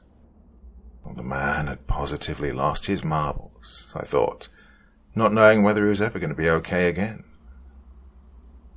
Wagner pushed himself away from the wall and opened his mouth to speak, but instead of words, a volley of reddish-black tar came pouring out of his mouth like he was a freshman who'd had too many beers at his first house party. It pooled on the ground at his feet, and Wagner lifted up his face to take a look at us, peering down and noticing what I was holding in my hand. I can't speak for the others, but I was certainly at a loss for words. "Hey, kid," Wagner started. "What are you doing with my machete?" At the end of his sentence morphed into a rapid clicking sound as he attempted to eject the words from his vocal cords. I immediately took a step back in shock. "What's happening?" he let out, as black slime drooled down his lips and added to the shimmering puddle. Taking a cue from the rest of the group, I slowly started backing away with my arms outstretched in a defensive posture. "Wagner, stay right there. We're going to come back with some help for you, okay?" Simonov stated in a lie so obvious I wondered why he even bothered in the first place. "Wait, don't go. I don't feel very good," was all he was able to get out right before another jet of the same reddish-black fluid shot out from his mouth in an impressive display of projectile vomiting, which I had to swiftly part my feet away from to keep from getting soaked. "Wagner, stop," I ordered, as he slowly stumbled after us in a drunken manner, although I could tell that he wasn't completely incognizant as of yet. "You need to stay here. You can't come with us right now. I don't think it's safe for the rest of the crew." No, you have to get me out here, please," Wagner wailed, as his voice quickly deteriorated into a garbled mess of clicks and chirps, almost sounding like a human being attempting to imitate a cicada on a warm summer night. He reached his arms out towards us, and I noticed the oozing black blemishes that littered his skin underneath the sleeves of his arms, and I knew for a fact that I wasn't letting him anywhere near me. I looked over to the group and saw that, without a word, Sophia had already taken off, and I motioned for the rest to follow her, and once more we began our sprint through this cursed place. I didn't know how long my stamina would last, or how long my body would put up with this before it collapsed under sheer exhaustion, but that was certainly a preferable option to the alternative. Where? Wagner, or at least the thing that used to be Wagner, screamed at us, running after us in a fury, the black tar dripping from his body like sweat of a star athlete.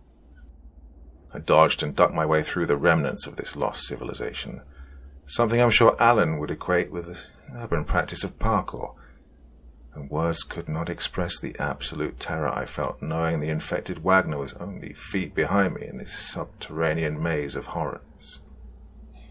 The very last words he said to us while chasing us through the darkness of the ruins have stayed with me ever since.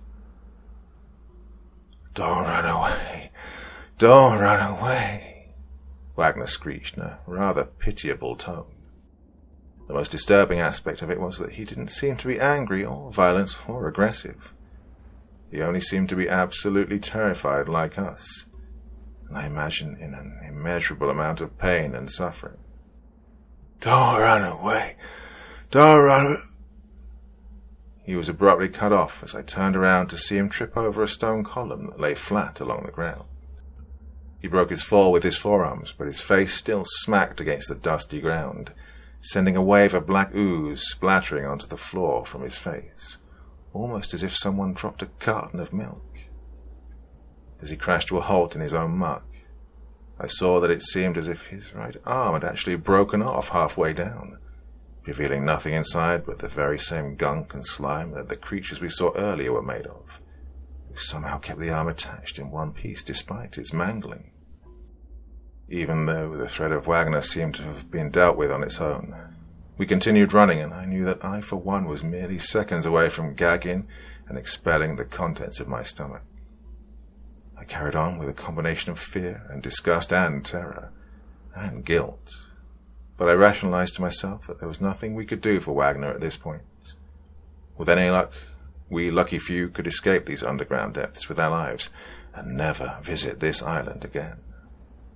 In fact, I planned on staying away from islands altogether in the future. Maybe moving somewhere nice inland like Montana or Wyoming. "Here!" Sophia shouted from the front of the group, pointing at another tunnel entrance in the side of the cavern. It couldn't have been any worse than trying our luck in the Greek city with the half-dead plague man, so I hedged my bets and entered after them. "We'll send a retrieval mission for Wagner once we get out of here," I panted out to the group, trying to justify our monstrous actions. Right now, our priority should simply be to get out of here and let the world know what we've seen. But it didn't seem like anyone was absorbing my words, as I saw that once more they'd all come to a halt shortly in this tunnel. Simonov let out, the first time I'd heard him speak in his mother tongue. They gathered in a half-circle facing the wall, huddled around something that seemed to be of great interest, or at least interesting enough to briefly forget about the oozified Wagner. I could tell that they were shocked by their expressions, but at this point I assumed that nothing could truly terrify me more than anything we'd seen already. But I was wrong.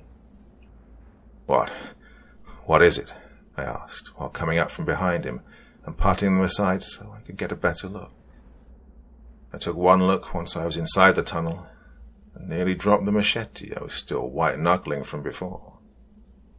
In the wall was a large black cocoon, comprised of that all-too-familiar reddish-black slime, with tendrils and a patchwork of other fibers stretching out in all directions. Although buried under a few feet of the translucent slime that comprised the tunnel walls in these depths, I could still clearly make out what lied in the center of the hellish mass. The bloated and butchered face of Perez gazed out from the substance's embrace, his mouth fixed open in a noiseless scream, and glazed-over eyes bulging out of their sockets. Part 3. "We're going to die down here, aren't we?" Kikana stated, more as a matter of fact than an inquiry, while her husband attempted to comfort her. Die, I thought. Or something far worse than that.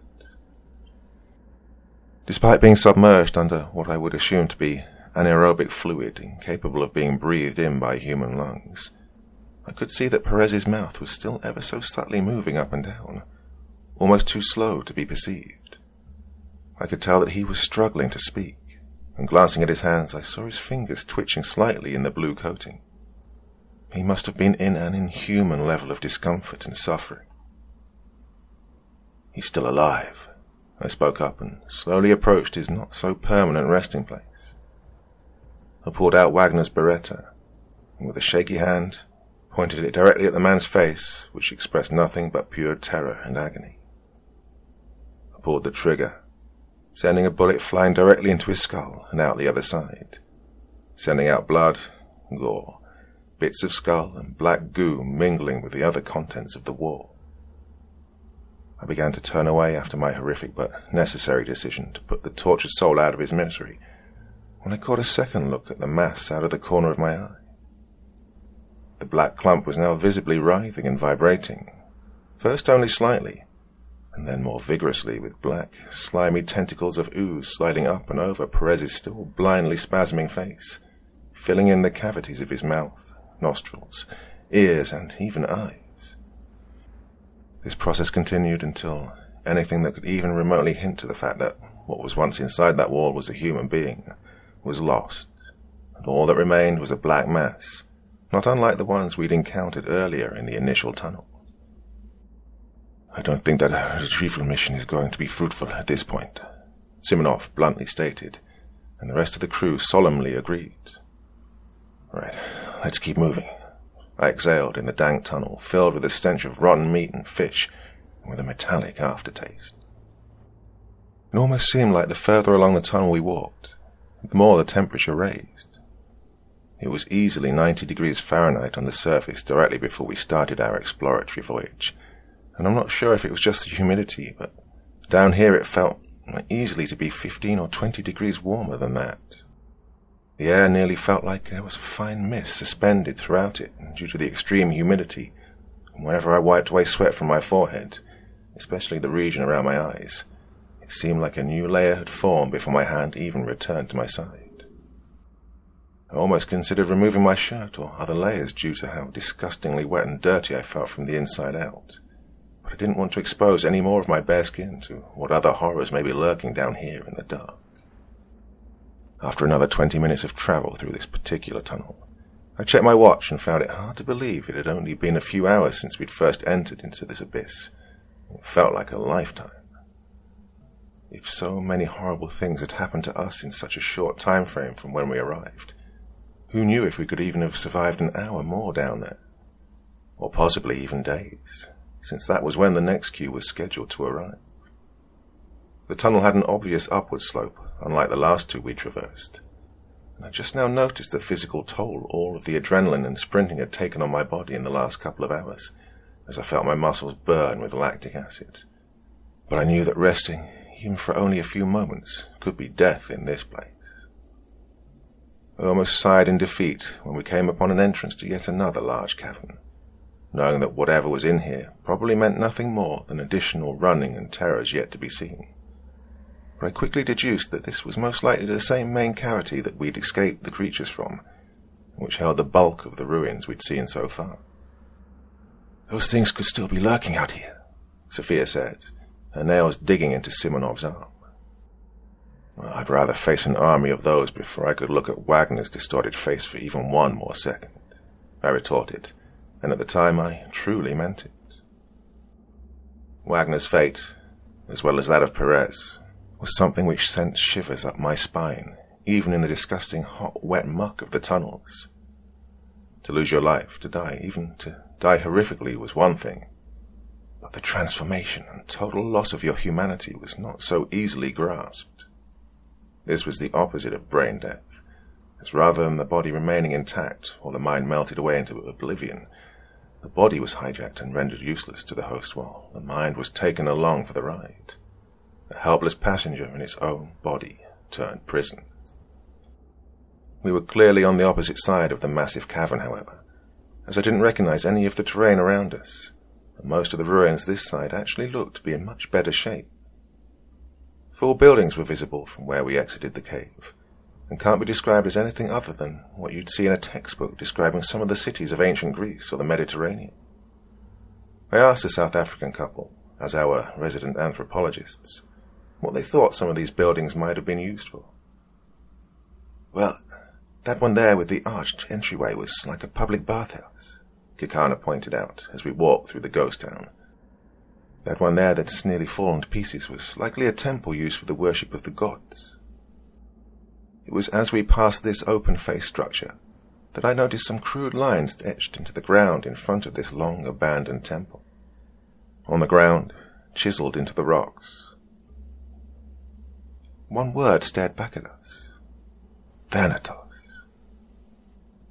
Even though I didn't know much about ancient Greek culture or history, I was still somewhat competent in phonetically pronouncing different scripts from around the world.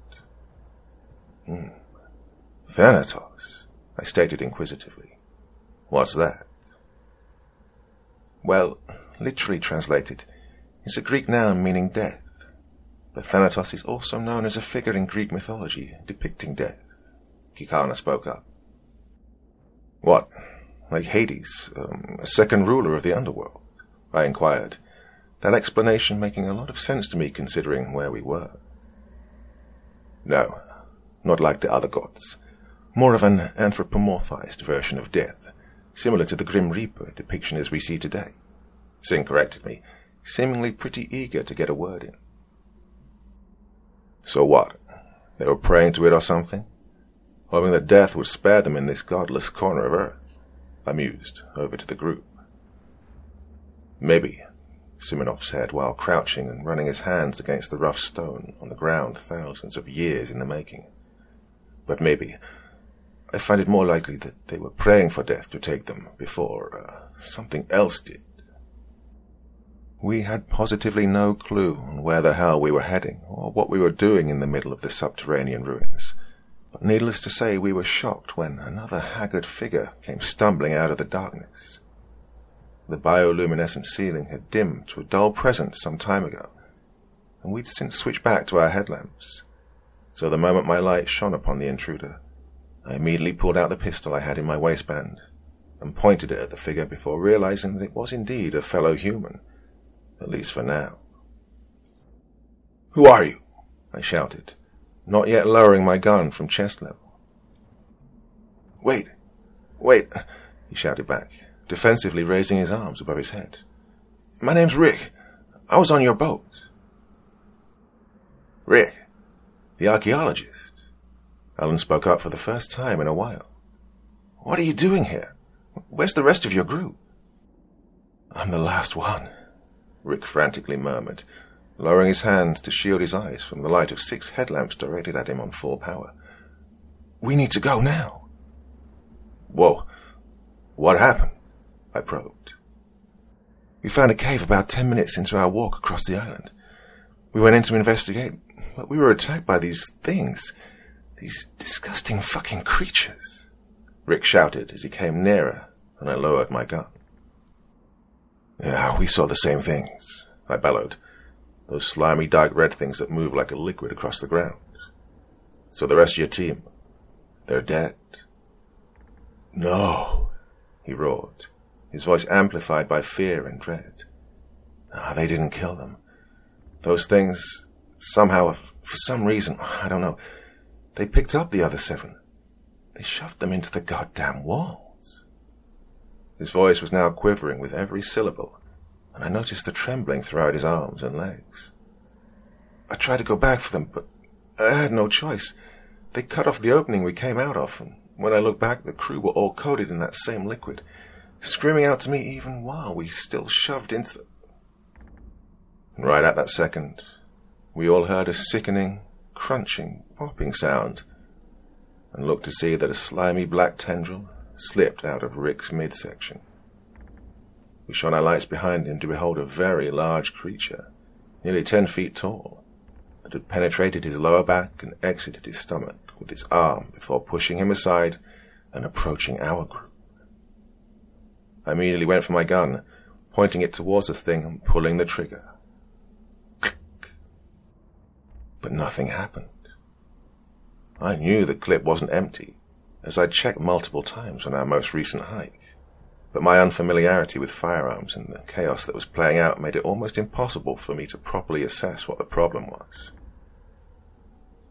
I turned and looked to see that the mega creature had trapped Sophia in one of the corners of the ruins, and I quickly took off after her, fumbling to grab my machete and place the gun back in my waistband at the same time. "Sophie!"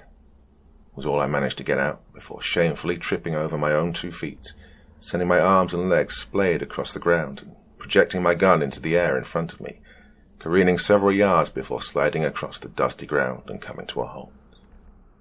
By some miracle, the gun had managed to slide all the way to Sophia's feet, and thankfully the girl had the wherewithal to grasp the weapon and pointed at the thing that slunk ever closer by the second, although her arms were so badly shaking that I feared the gun might loosen from her grip entirely as she struggled to make eye contact with the abomination. "Sophia," I shouted after her. "Shoot it. Pull the trigger." But the poor woman remained frozen in terror, not able to make a sound or movement of any kind. The thing stomped towards her, letting out all manner of terrible clicks and hisses and words so garbled I doubt even Simonov could have understood them. I desperately wanted to run over and rescue her like all the brave heroes would do in the movies, but I lamented that there was simply not enough time, and the odds were dangerously stacked against me. "Here," Simonov bellowed towards her while waving his arms, desperate to intervene. "Sophia, throw me the gun." Sophia glanced quickly towards him, and then fixed her eyes on the creature, which was only a few feet away now. Its filthy, dripping vines were already snaking their way across towards her, and in that moment I could have sworn that time slowed down in that cave. She looked at the gun, switched off the safety, and her eyes met with mine. Sophia placed the barrel of the dark M9A1 Beretta directly to the side of her head and pulled the trigger. I stared in horror as bits of bone, brain, and blood blasted through the air, painting the walls behind them and the ground with her viscera. Likely the first time in thousands of years that they'd tasted fresh blood. My jaw hit the floor. I was sick of running by now. As Sophia's corpse slumped to the ground against the wall, with her head missing a fourth of his exterior, I charged the monster. I screamed out in rage and misery while holding up the machete, knowing that most likely my fate would be much worse than the young woman who now lay dead in front of me. But it was my time to face my fears. I raised up the machete, poised for a hit while the creature was still preoccupied with inspecting Sophia's lifeless corpse, and swung down with all my might on the left side of where I guessed the creature's neck to be. To my shock, the machete almost seemed to cleave cleanly through this portion of the thing, swiftly exiting its body coated in tar and striking the stone wall to my left side. Now I had its full attention, and it turned its head up to face me, but undeterred, or possibly in a desperate move of self-preservation, I swung the machete towards its neck again, this time at an angle that aimed to swipe through the entirety of its massive neck while I still had the chance. This time, there was certainly a fair amount of resistance when the machete was around halfway through, but I yanked and pushed with all of my might, sending a spray of black and red goop flying towards me, but I was quick to dodge, much to my own surprise. The creature buckled and began to collapse, while its now headless body started to flail wildly, sending chunks of its flesh in all directions, near and far, before falling to the ground with a combination of a splash and a thud. As I peered down at the nightmare fuel, after taking a few steps back, I noticed that the black tar was quickly beginning to lose shape and become more of a liquid than when it was in motion, and it pooled over to the side, revealing a half-dissolved corpse of a man. By now, silence had once more taken over this strange environment, and the rest of our group approached while glancing down, inspecting the body inquisitively. Simonov using the metal rod to poke the headless corpse hidden underneath, and Alan wiping off some of the black goo from his face while coming from the side. "You killed it," Alan let out in a sigh of relief, his face as flabbergasted as mine was. I inspected the body closer now that Simonov had flipped it to expose its front. The body of the man that had once been human was still clearly recognizable as such, but badly distorted and mutated by the contagion. His arms and legs were twisted to outrageously gangly proportions, and although his skin looked pale and dead, large black veins left a spiderweb pattern across his body, with large patches of skin missing, revealing the tar-like substance's presence throughout the corpse. I went up to approach the roughly decapitated head, when I saw that its features were nearly wiped clean, replaced instead with a clump of flesh that almost looked like the inner organs of the skull had exploded outwards, but I could still make out an upper and lower jaw that were unnervingly still slowly moving back and forth, although no words escaped. Simonov met my gaze and approached the head, immediately plunging the metal into its skull and quickly pulling it out, which halted the movement of the jaw. He was mouthing, "Thank you," Simonov informed me as he stood back and regrouped with the rest of us. Now that that's taken care of," I began, starting to somewhat regain my exterior composure. "Let's get back to the subject of just what the hell these things are." "That I do not know," Simonov stated to me before looking at the rest of the group. "But I think I finally figured out what this place is." "When we first arrived," Simonov began, "our crew discovered the orange-red color of the surface beneath the soil and foliage, plus the spikes made out of the same material connected to it, that littered this place in a perfectly symmetrical pattern. I think we can all agree that they are most likely not man-made." We all looked up at him with puzzled looks on our face, curious as to where he was going with his revelation. When we came across this cave, I'm sure I was not the only one who noticed the neon blue color of the liquefied jelly in the tunnel surrounding us, or the smell. "No kidding," Alan butted in. "That stuff could put an elephant down." "No, not that smell. The metallic copper-scented odor.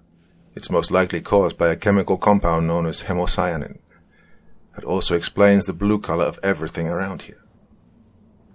Okay, I started, not quite sure where he was going with this. Wherever we are now, our coordinates on Earth, it seems unlikely to me the island was always attached to it. I think it's safe to say that ancient Greeks didn't travel the Earth only to colonize a subaquatic subterranean cavern that they would have had no possibility of knowing about. I think the island moved. You thought my ideas were stupid, Alan blurted out, clearly not buying Simonov's speech. How can an island move on its own, genius? Because it's not an island, Simonov explained. It's a living creature, and we're inside of it at this very moment. We all looked around at each other with various facial expressions. Confusion, fear, mourning, dread. So what you're saying is that we're currently in the belly of one gargantuan turtle? Alan mockingly suggested. No, it's not a turtle, Simonov corrected him. Judging by the red carapace, spiny surface like spicules, the elevated temperature, the blue vascular system caused by the presence of hemocyanin, I'd take an educated guess that we're actually in a rather ancient form of crustacean. A crab? We're in a giant freaking crab like what I order on my seafood plate back home? That's possibly even more asinine. You expect me to believe this garbage? There are tens of thousands of different species of crustaceans. Some are microscopic, others are monster-sized. I'd imagine that this specimen is tens or more likely hundreds of thousands of years old, judging by what I've seen. My mind was immediately drawn back to the native species of my adopted home in New Zealand. 2 avian specimens, the kiwi, the size of a small dog, and the moa, the size of a small home. Singh spoke up. If what you're saying is true, this goes against all Darwinian evolution. How could a species even grow to be so old or large? A few generations would stretch back millions of years. Well, who said it'd have to have grown this way over a few generations? Plenty of species of both marine and terrestrial life are indeterminate growers, and plenty others are functionally immortal under the right conditions. Theoretically speaking, they don't stop growing, and they don't die.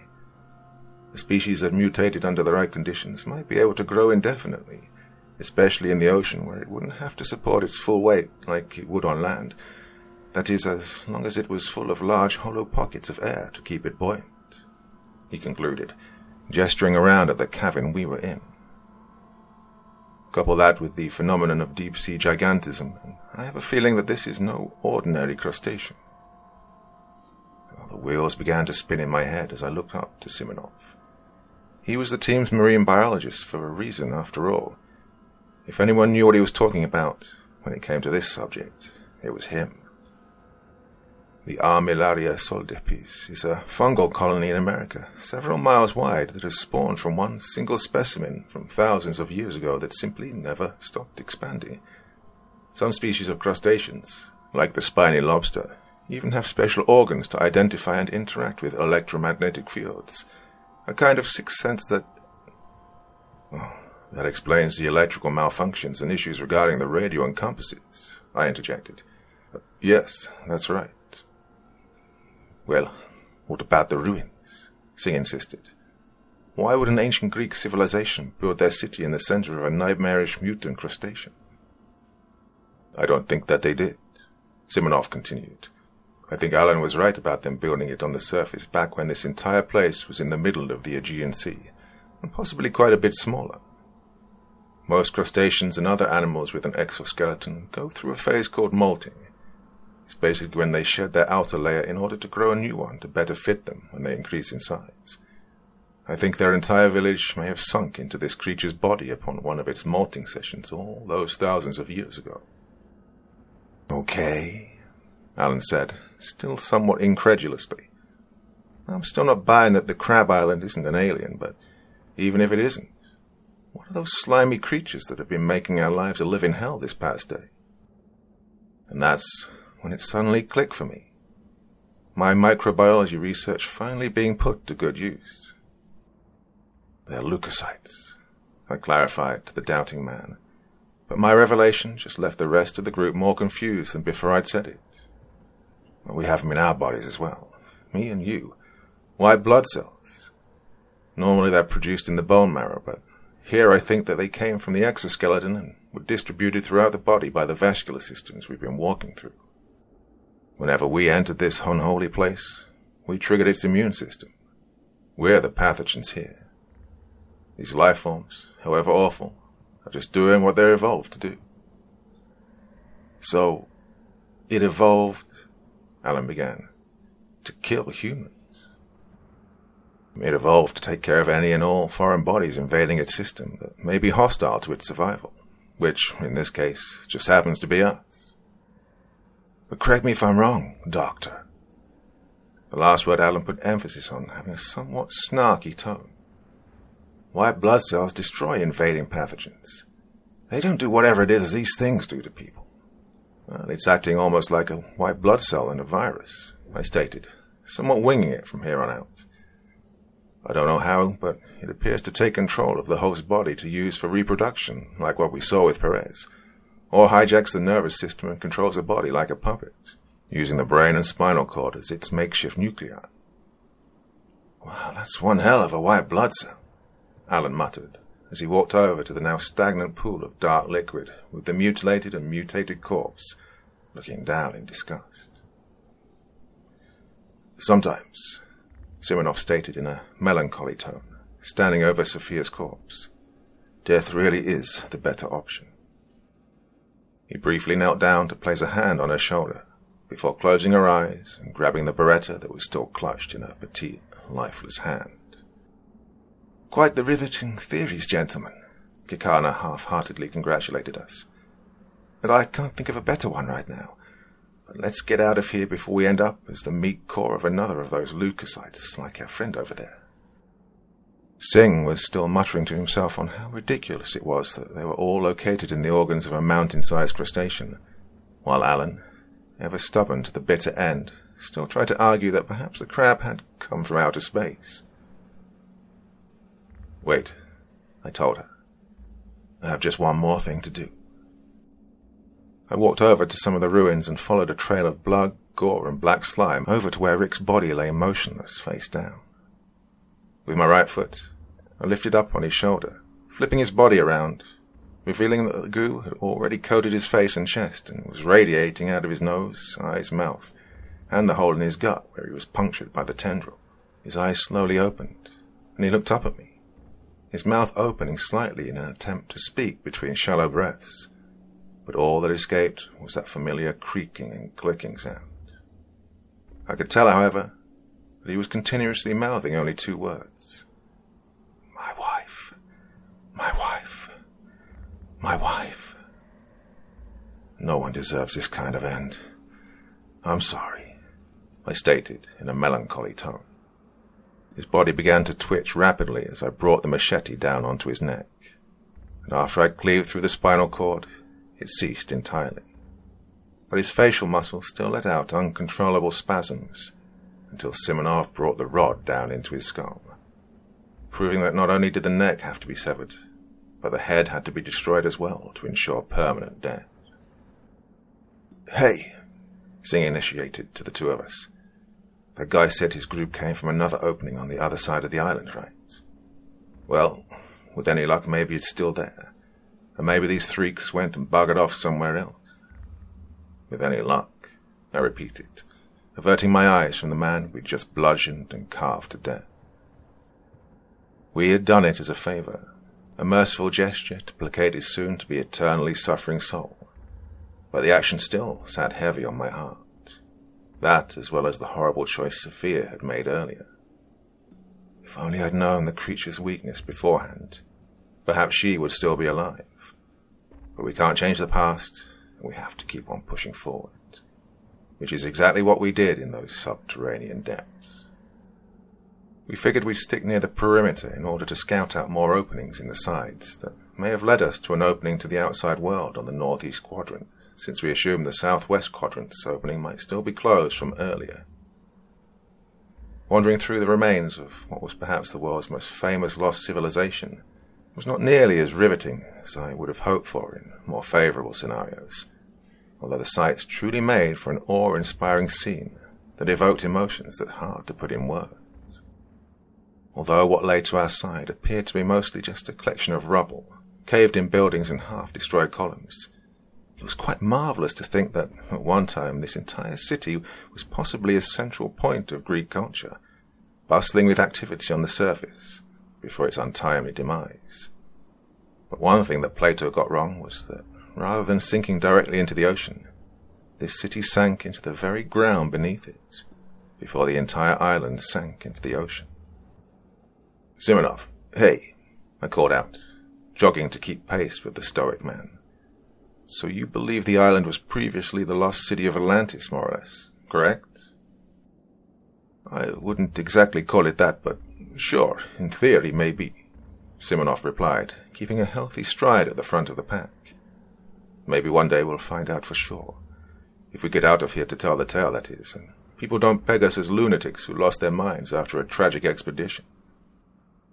I consciously agreed with him that it would definitely be difficult for anyone to swallow said information had they not experienced what we had in this place. "Well, what do you figure of our infected Soviet crew?" I continued. "I get that they might have been sent on a covert mission and forgot about decades ago. But what's with the winter attire? Jackets, parkas, fur gloves. It just doesn't make any sense for the climate around here." "Back in Soviet times," he began, clearly having trouble getting the words out, "the government did many horrible things to its people and kept many secrets from the public. Quite a bit more than your governments in the West, I'm afraid. There are reports of strange happenings in the Arctic and Siberian region of Russia where tens of thousands of people would disappear after their forced deportation." "You think this island may have been that far north?" "Perhaps, perhaps not. It doesn't seem outside the realm of possibility for Soviets to have sent prisoners here to explore before sending in the special forces. I'm guessing that once the Spetsnaz had entered one of these holes on either side of the island and experienced the rapid rise in heat and humidity we've seen here, they might have discarded their cold-weather garments before going any further." "God, if that's true, then these poor souls have been imprisoned in the leukocytes down here for decades. Some horrors I think even Soviet government was not entirely prepared to deal with. May I remind you of the number of record-breaking atomic tests the USSR conducted in Arctic territory? You, really think they were trying to rid the Earth of this thing? Obviously, that's just my theory. We may never know for sure. But where do you think this place even originated from?" I questioned, eager to get another perspective on the subject. How could it survive in so many diverse environments and ecosystems? "Why don't you ask Alan?" Simonov answered. "The guy's always got one half-baked idea or another." "Hey, Alan," I shouted out to him while he trailed behind. "Do you think this island is due to radioactive waste released by America mutating harmless species into giant monsters? Or was it the aliens' retribution on humanity for our treatment of Mother Nature?" Well, we both burst out laughing at that one, while Alan merely grumbled and scuffed his feet along the ground in a fit.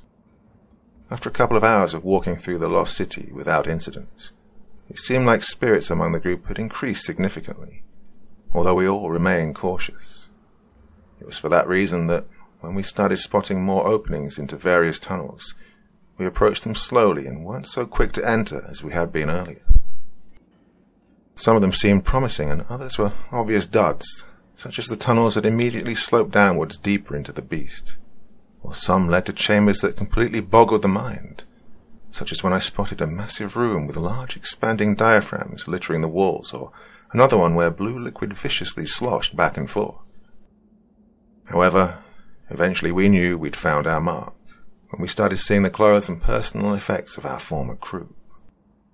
We approached this hole with the utmost suspicion, Rick's warnings echoing in our heads. And it's somewhat ironic, but when we were greeted with the fate of our comrades, we were met with a mixed feeling of both relief and dread. Various instruments, devices and packs were strewn about the entrance of this tunnel, but by far the most horrifying aspect was the cadavers that were suspended in the walls a few yards into this one. I looked with disgust and pity in my eyes when I saw the familiar faces of my fellow crew members suspended in the gelatinous substance, as nearly half of them had their eyes peeled open, pupils violently darting around as black veins snaked across their skin and fluid seeped from their pores. I knew there was almost nothing we could do to help them at this point, but I still felt a pang of guilt walking past, especially when one particular member wrenched his body so hard that he actually managed to move one of his suspended arms an inch or two before more tendrils embedded themselves in his body and dragged him deeper into the translucent depths. I couldn't help but look away at that point. "This must be Rick's tunnel," I said as we walked farther in. "We'll be out of here in no time." We marched in a line up the tunnel that we thought just might be our saving grace. I was filled with nervousness and excitement when I saw the walls begin to light up around us. It certainly made it easier to see, and was arguably quite the strangely most beautiful spectacle, but it might have been a bad omen of things yet to come, just as when we entered.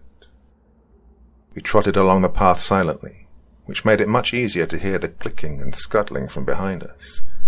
First quite subtle, something akin to a whisper across the room, or slight breeze in an open field. But pretty soon it became extremely apparent that we were being followed. I heard a patter of footsteps, and what sounded like splashes of thick liquid on the ground behind us when we were around 50 yards into the tunnel. But I was unable to view just what was following us due to the gradual but consistent elevation of the tunnel. Despite this, I instantly knew what was in store for us if we didn't put pedal to the metal immediately and haul ass out of there. "Come on, everyone, run now," I shouted at the remaining crew. We took off at a decent pace, knowing that the creatures that were behind us would give up anything in order to have a taste of our plump red flesh, although the terrifying aspect is that there was nothing personal regarding this chase. The leukocytes were simply an extension of the immune system of the animal kingdom. They didn't distinguish between who and what they were consuming and assimilating. They had no emotions or personalities or memories. Or so I thought. This time, I ran. Not for my life, but for my death. I sprinted and pushed myself like I never had before, so that I may one day have a peaceful, normal death. Perhaps of cancer or a car accident. Hell, even being murdered was preferable to this twisted fate of living death, being used as a puppet for an advanced single-celled organism that saw you as nothing more than a hollow vessel or means for propagation. No, death didn't scare me, but that truly terrified me. Our passage quickly leveled out to a more flat landscape, but unfortunately I still saw nothing but darkness out in the distance, which is when I realized that we'd been underground for so long that it was actually past dusk in the outside world. A world that it felt like I hadn't seen or felt or smelled or experienced in a lifetime due to the traumatic events of the past day. We sprinted all the way to the end, when Simonov stopped in his tracks a few dozen yards away from the exit. "Simonov," I shouted after him. "What are you doing?" "We can't let those things follow us up to the surface," he shouted back to me. "If they chase us up there, we'll be as good as dead. It's only a matter of time."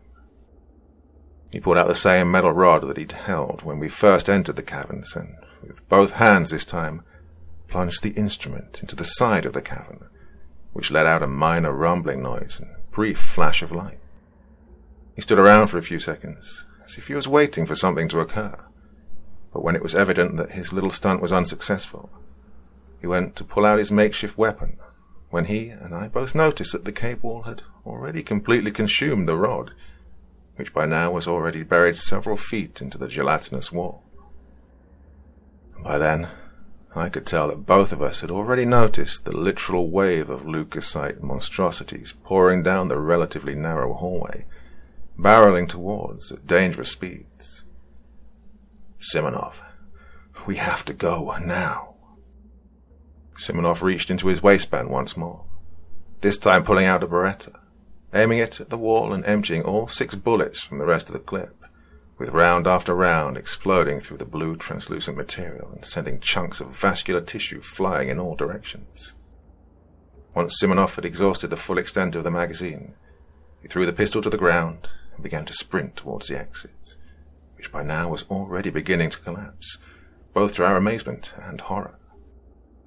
By now we could plainly hear the noises being emanated by those things, such as a barrage of clicks, hisses, moans, gargles, and, most terribly, the voices.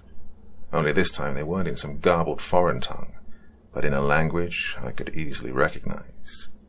Because when I look back, many of the things that had joined in the charge were my former co-workers. "Please, come back," one pathetic voice pleaded from out of the blue-tinted darkness. "We won't hurt you," said another that I soon recognized as Wagner. "Don't leave me here, please," pleaded a pitiful fellow whom I recognized from a brief conversation on the boat. As much as it hurt me, I knew that whatever value as members of the human species these things once possessed, it was now irrevocably revoked. I motioned for Simonov to pick up the pace, knowing that his window of escape was very quickly collapsing, and that the leukocytes were hot on his trail, quickly gaining ground on the large man, who was by no means a terrific sprinter. By the grace of God, Simonov was able to barely squeeze through the quickly contracting hole, but not before I saw black tendrils shoot out and lash onto the sides of the portal. Once Simonov was completely through, I grasped my machete firmly in both hands and blindly plunged it into the small hole that remained where the opening once was, driving the machete into something solid on the other side. Mirroring Simonov's action from earlier in the main cave. The machete stuck fast in the head, or whatever it was, of the creature that lay beneath the black ooze, and I was unable to pull it out in time before it fell backwards into the tunnel, taking my machete with it, letting out nothing but shrill, piercing shrieks as it did so. As the fleshy outside walls of the cave began to close, so too did the dim blue light from its interior, as well as the clicking and chattering and moans and screams of anguish from inside, which began to fade away. Locked inside forever, where mankind would hopefully never tread again.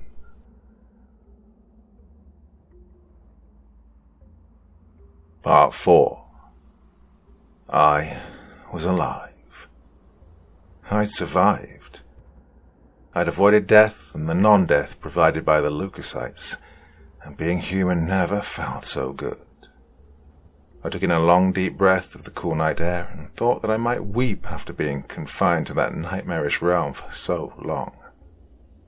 After taking in lungful after lungful of the relatively crisp ground-level air, I could finally start to feel clean and pure again, at least on the inside, as my clothes were still coated in tacky blue flesh, seawater, sweat, and even a bit of blood from hacking into Rick's neck earlier and killing him. A mercy kill, I had to remind myself. Although under any other circumstances, dredging ourselves out of a cave, sopping wet in the middle of the night would be a rather miserable experience.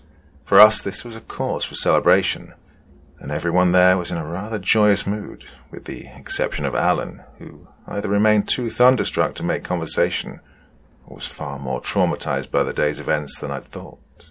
It did not feel like I was only in there for a day. It felt like months, maybe even years. It was as if I'd forgotten everything else, and the interior of that accursed creature was all that I was familiar with. I didn't think I'd ever be able to touch a crab or lobster again in my life, maybe even staying away from seafood altogether. I know our contract doesn't expire for another 12 days. I started while we trudged through the ocean to get back to dry land, but I think it's time for us to go home. I got an affirmative from everyone there, with Singh and Kakana embracing in relief and exhaustion. "First," Simonov stated, "let's get back to camp. See if there's anything there that can help us get the hell out of here." They, Alan initiated, staring at the ground with his shoulders slouched.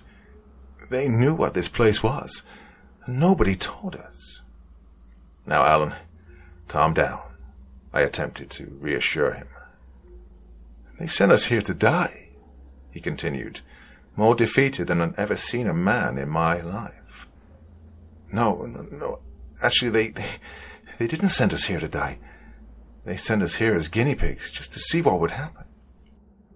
Well, you may or may not be right, but right now the people who sent us here are the only way for us to get out of here as well. So in the meantime, just keep your mouth shut and stay vigilant. And once the cavalry comes to take us home, you'll be $250,000 richer, and nobody you know will be the wiser. But I couldn't help be upset as well. But I knew that, short of whistleblowing and moving my life to a foreign country like Russia or China in the footsteps of Snowden, the truth about what we saw and what we'd experienced in the past 2 days, along with the history behind it, would likely never make it to the public eye, and that the bulk of our crew was likely killed or left for dead in vain. It was an unthinkable reality, but one I knew I needed to accept if I wanted to maintain any semblance of a normal life. I'd tell them the truth in my debriefing, warn them never to come back to this place again, take my cash prize, and then retire somewhere in the middle of a desert. As our feet thudded against the wet sand of the bank, I knew that this wouldn't sit right with me any time soon, maybe even for the rest of my life. There were images that simply can't be unseen, implications that just can't be so easily forgotten. Who knew how long the remains of our crew would be tormented down in those depths? That damned Soviet expedition seemed like they were cognizant for decades after their initial infection and assimilation. Maybe this was a permanent fate. Dante's 10th level of hell that somehow escaped from the nether realm and made it to our reality. Get a hold of yourself, I reminded my brain. It's just nature. It's just an animal. There is no good and evil here. Still, the thought of having my own bodily faculties ripped away from me one by one while my mind was slowly eaten away was something I just couldn't shake. How long would my mental fortitude resist before I gave in against the overwhelming pressure of the leukocytes infection? And it's ironic, but the trek through the beach around the forest this time around felt so incredibly alien to me, almost as if I didn't belong there, or that this was an unfamiliar environment after having formed a lifetime of scarring memories from a locale only a few 100 feet beneath us. Passing next to iconic-looking palm trees, a beautiful surf forming in the distant ocean, and the cleanest, clearest, purest water I think I've ever seen in my life. The only thought to describe them that went through my head was deceit. How could such a pristine and luscious environment be harboring such inhuman terrors beneath its surface? Even though we'd already exited that unholy cavern, I could still smell the same stench of blood, rot, and copper. Not entirely sure whether it was from the clothes on our backs or whether it had just been permanently etched into my brain. Once more, making it back to the familiar side of base camp was an odd sensation.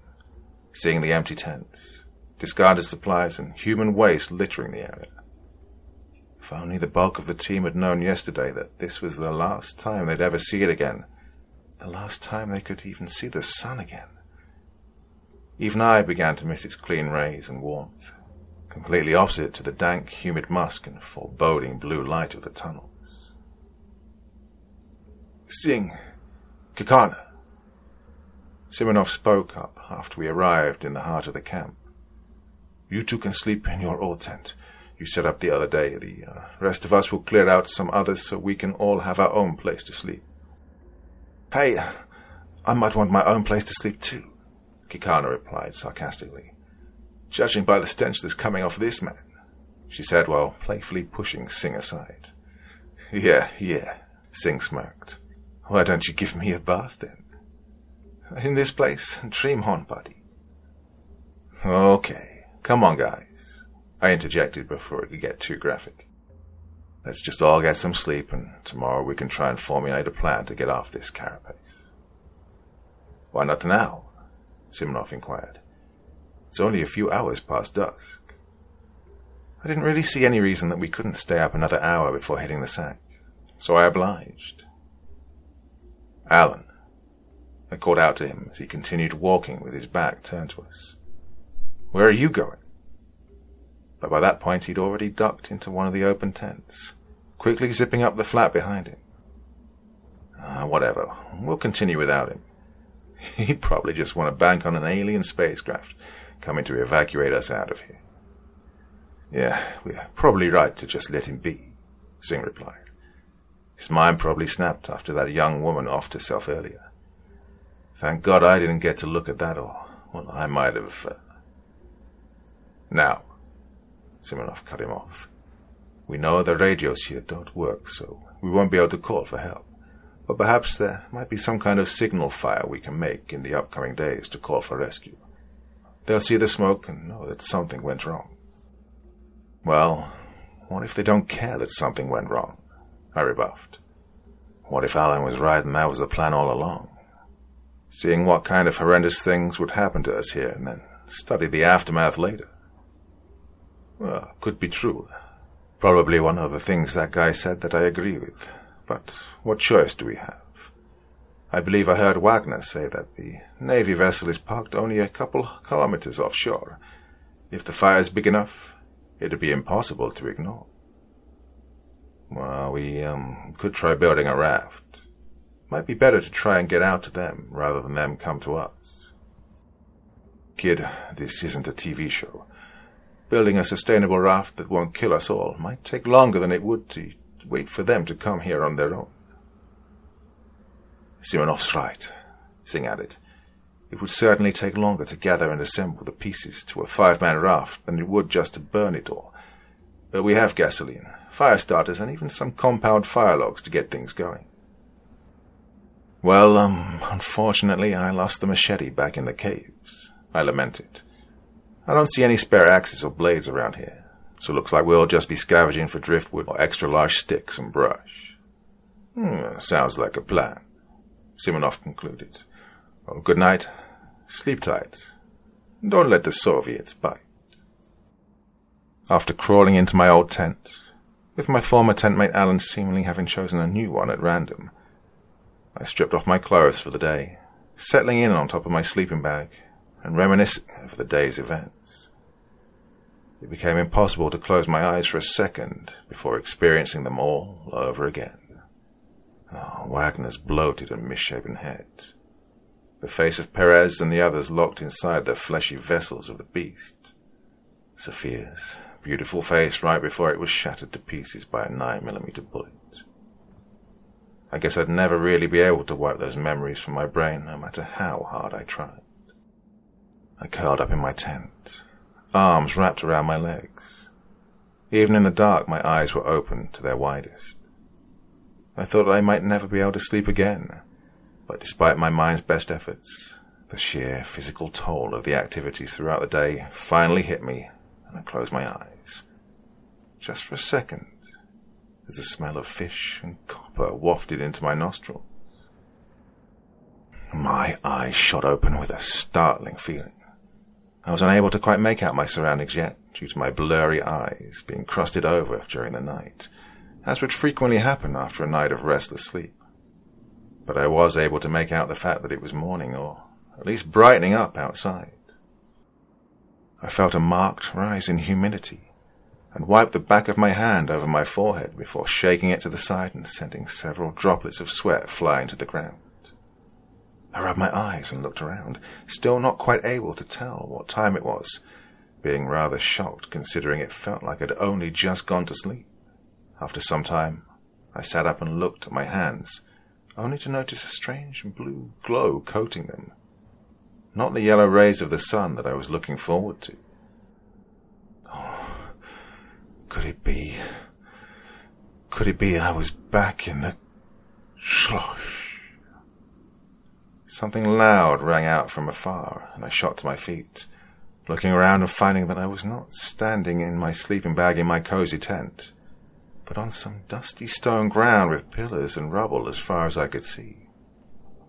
Everything had a strange, muted tone to it, but I could tell this was definitely in the belly of the beast once more. I looked back down at my bare feet and legs to see that beneath me, chiseled into the rock, was the same massive pattern of lines and shapes that I'd seen in front of the temple. The fuck? I murmured sheepishly. This didn't make any sense to me. I'd escaped the catacombs. Was I dreaming? Or was my escape the dream? There was definitely a less than lucid atmosphere here, every footstep sounding like I was underwater, and I was filled with a general sense of unease. My feet dully thudded across the earth, stepping over shards of rocks, pebble and rubble, but it didn't hurt. I didn't feel much of anything, actually. However, one feeling that definitely floated up to the surface was curiosity when I saw a group of shadowy figures standing in the center of the ruins a dozen yards in front of me. "Hello?" I sheepishly called out to the huddled mass. One of the smaller figures nearest to me began to turn around. I slowly began to process what I was seeing. To my extreme bewilderment, Sophia's face met with mine as she awkwardly slouched to the side, her head cocked at an angle, almost out of curiosity.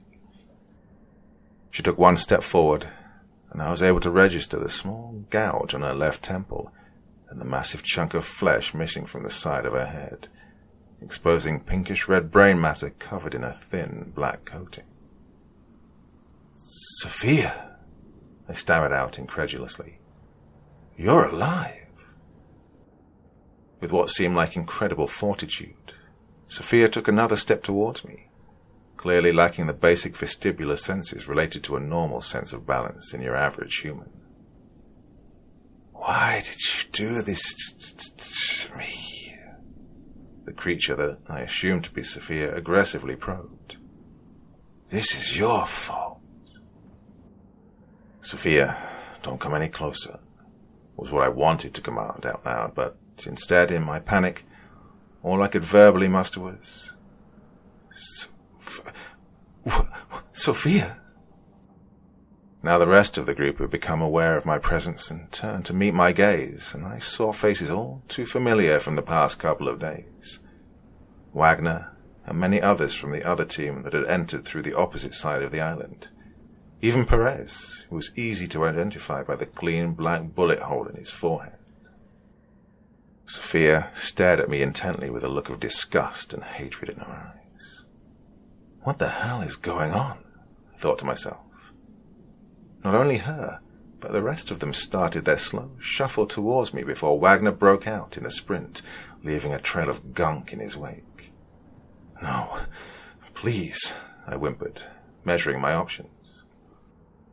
I took one final look at Sophia, who by now had put her hands on her knees, hurling a spray of black ink onto the ground in a stream so long I wondered when it would end, creating the same sloshing sound I'd heard from earlier. "Wake up."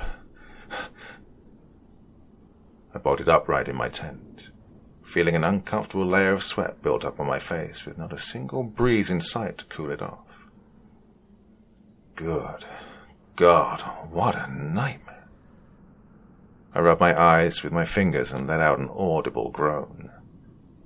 I had absolutely no idea what time it could have been, but I figured I'd try and get some sleep before daybreak anyways. I laid my head back down onto the pillow, closed my eyes and attempted to float back into dreamland, preferably a more agreeable dream this time. Swoosh! The sound of a stream of liquid splashing against the ground, followed by violent retching, soon filled my ears. This was no dream after all, I thought. I jumped up, unzipped my tent, and prepared to face whatever new obstacle lay out there in the night. Alan, what's happening?" Simonov exclaimed, rushing out of his tent. He was just as startled as I was by the situation, given that he emerged with nothing but a tank top and board shorts. Alan was hunched over near a large palm tree about 20 feet outside the borders of our camp, alternating between clutching his stomach and head and letting out an audible growl of pain that I heard as soon as I opened my tent flap. "They left us here to die. They left us here to die," Alan chanted in a somewhat monotone, rhythmic manner. But as he repeated the phrase, it became more and more erratic and emotional. I shot Simonov a glance, and we both briefly went back into our tents in order to grab a couple of handheld flashlights before rushing over to Alan's position. What we saw when we reached him was a ghastly sight, to say the least. Alan's eye sockets looked like they'd sunk a good 1.5 inches into his face, with his eyes themselves being plagued by bloodshot black veins. As our lights panned down, we noticed a black secretion dripping from his mouth and off his chin. Following the trail of contaminated spittle to its logical destination, a shallow pool of bile, at least 2 feet across, lay beneath the man, and more alarmingly, bright red liquid coated up to his forearms on each limb. Alan, where's Singh? And Kekana? Who? He asked, genuinely confounded. Oh, you mean that foreign couple? They're fine. He placed a bit too much emphasis on the last word of his sentence, almost as if he was trying hard to cover up a lie. Okay. Where are they? I pressed, desperate to get some closure on the matter. Here, he stated as a matter of fact. You can speak with them yourself. He raised his blood-stained hands and, without skipping a beat, reached down behind some shrubbery and picked up Kekana's lifeless corpse by the back of the neck with his left hand, as easily as he would lift a wooden puppet. Seeing her lifeless face and gore-soaked chest, I couldn't help but briefly avert my eyes and feel vomit rising in my throat, before regaining my composure and seeing Alan plunge his right hand, or whatever it was that used to be his right hand, directly into the cadaver's throat. Black veins bulged on his arm as the darkened, necrotic flesh of his arm began to meld into her neck, and I could see fluid clearly being transferred from one body to the other. Kekana's eyes shot open almost immediately, and she let out the most gruesome, heart-wrenching, blood-curdling scream I'd ever had the misfortune of hearing. Her face twisted in a visage of pure agony, torment and fear, before Alan wrenched his hand out of her neck and threw her body aside. Alan, you sick fuck, I shouted to the deranged man. Is this the infection taking over? Or were you always a psychotic son of a bitch? Alan seemed unmoved by my harsh words. In fact, he glanced at me almost quizzically, like he was confused as to why I would even be upset in the first place.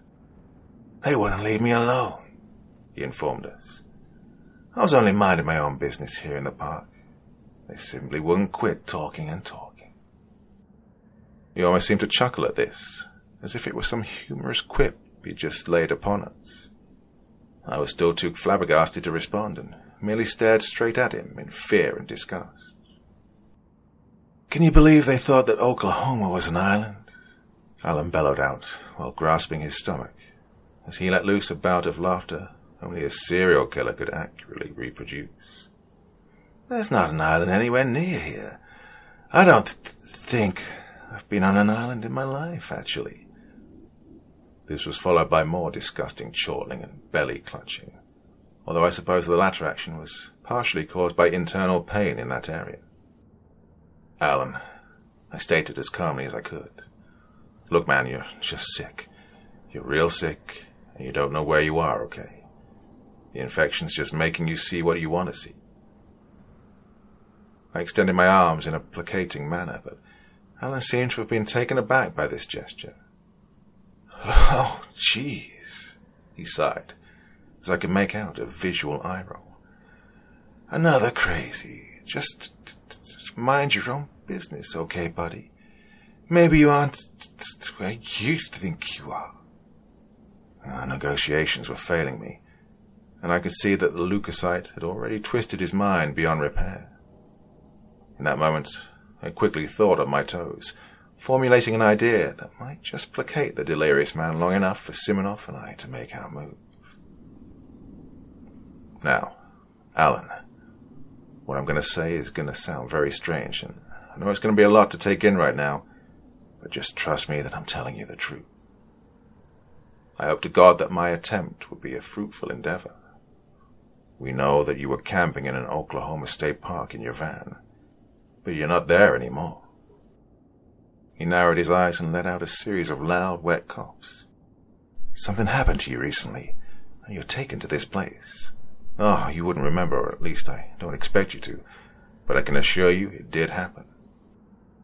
Alan seemed a bit more intrigued, if anything, at this point. Simonov looked at me worriedly.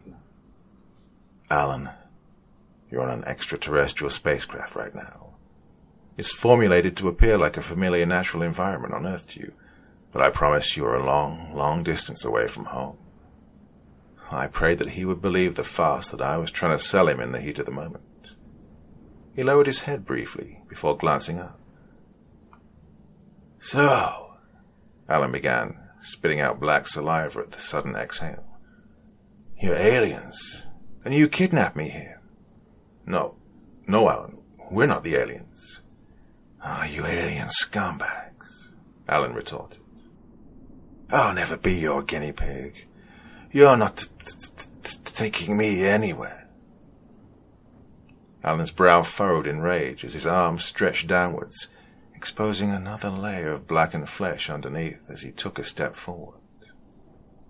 Alan, you need to cut it out right now, Simonov stated before he was abruptly cut off by the sound of bones snapping and joints cracking, as Alan's forearms began to distort themselves into monstrous caricatures of their former selves, twisting and stretching into roughly hook-shaped appendages, ending in blunt points with the entire thing coated in the dark slime.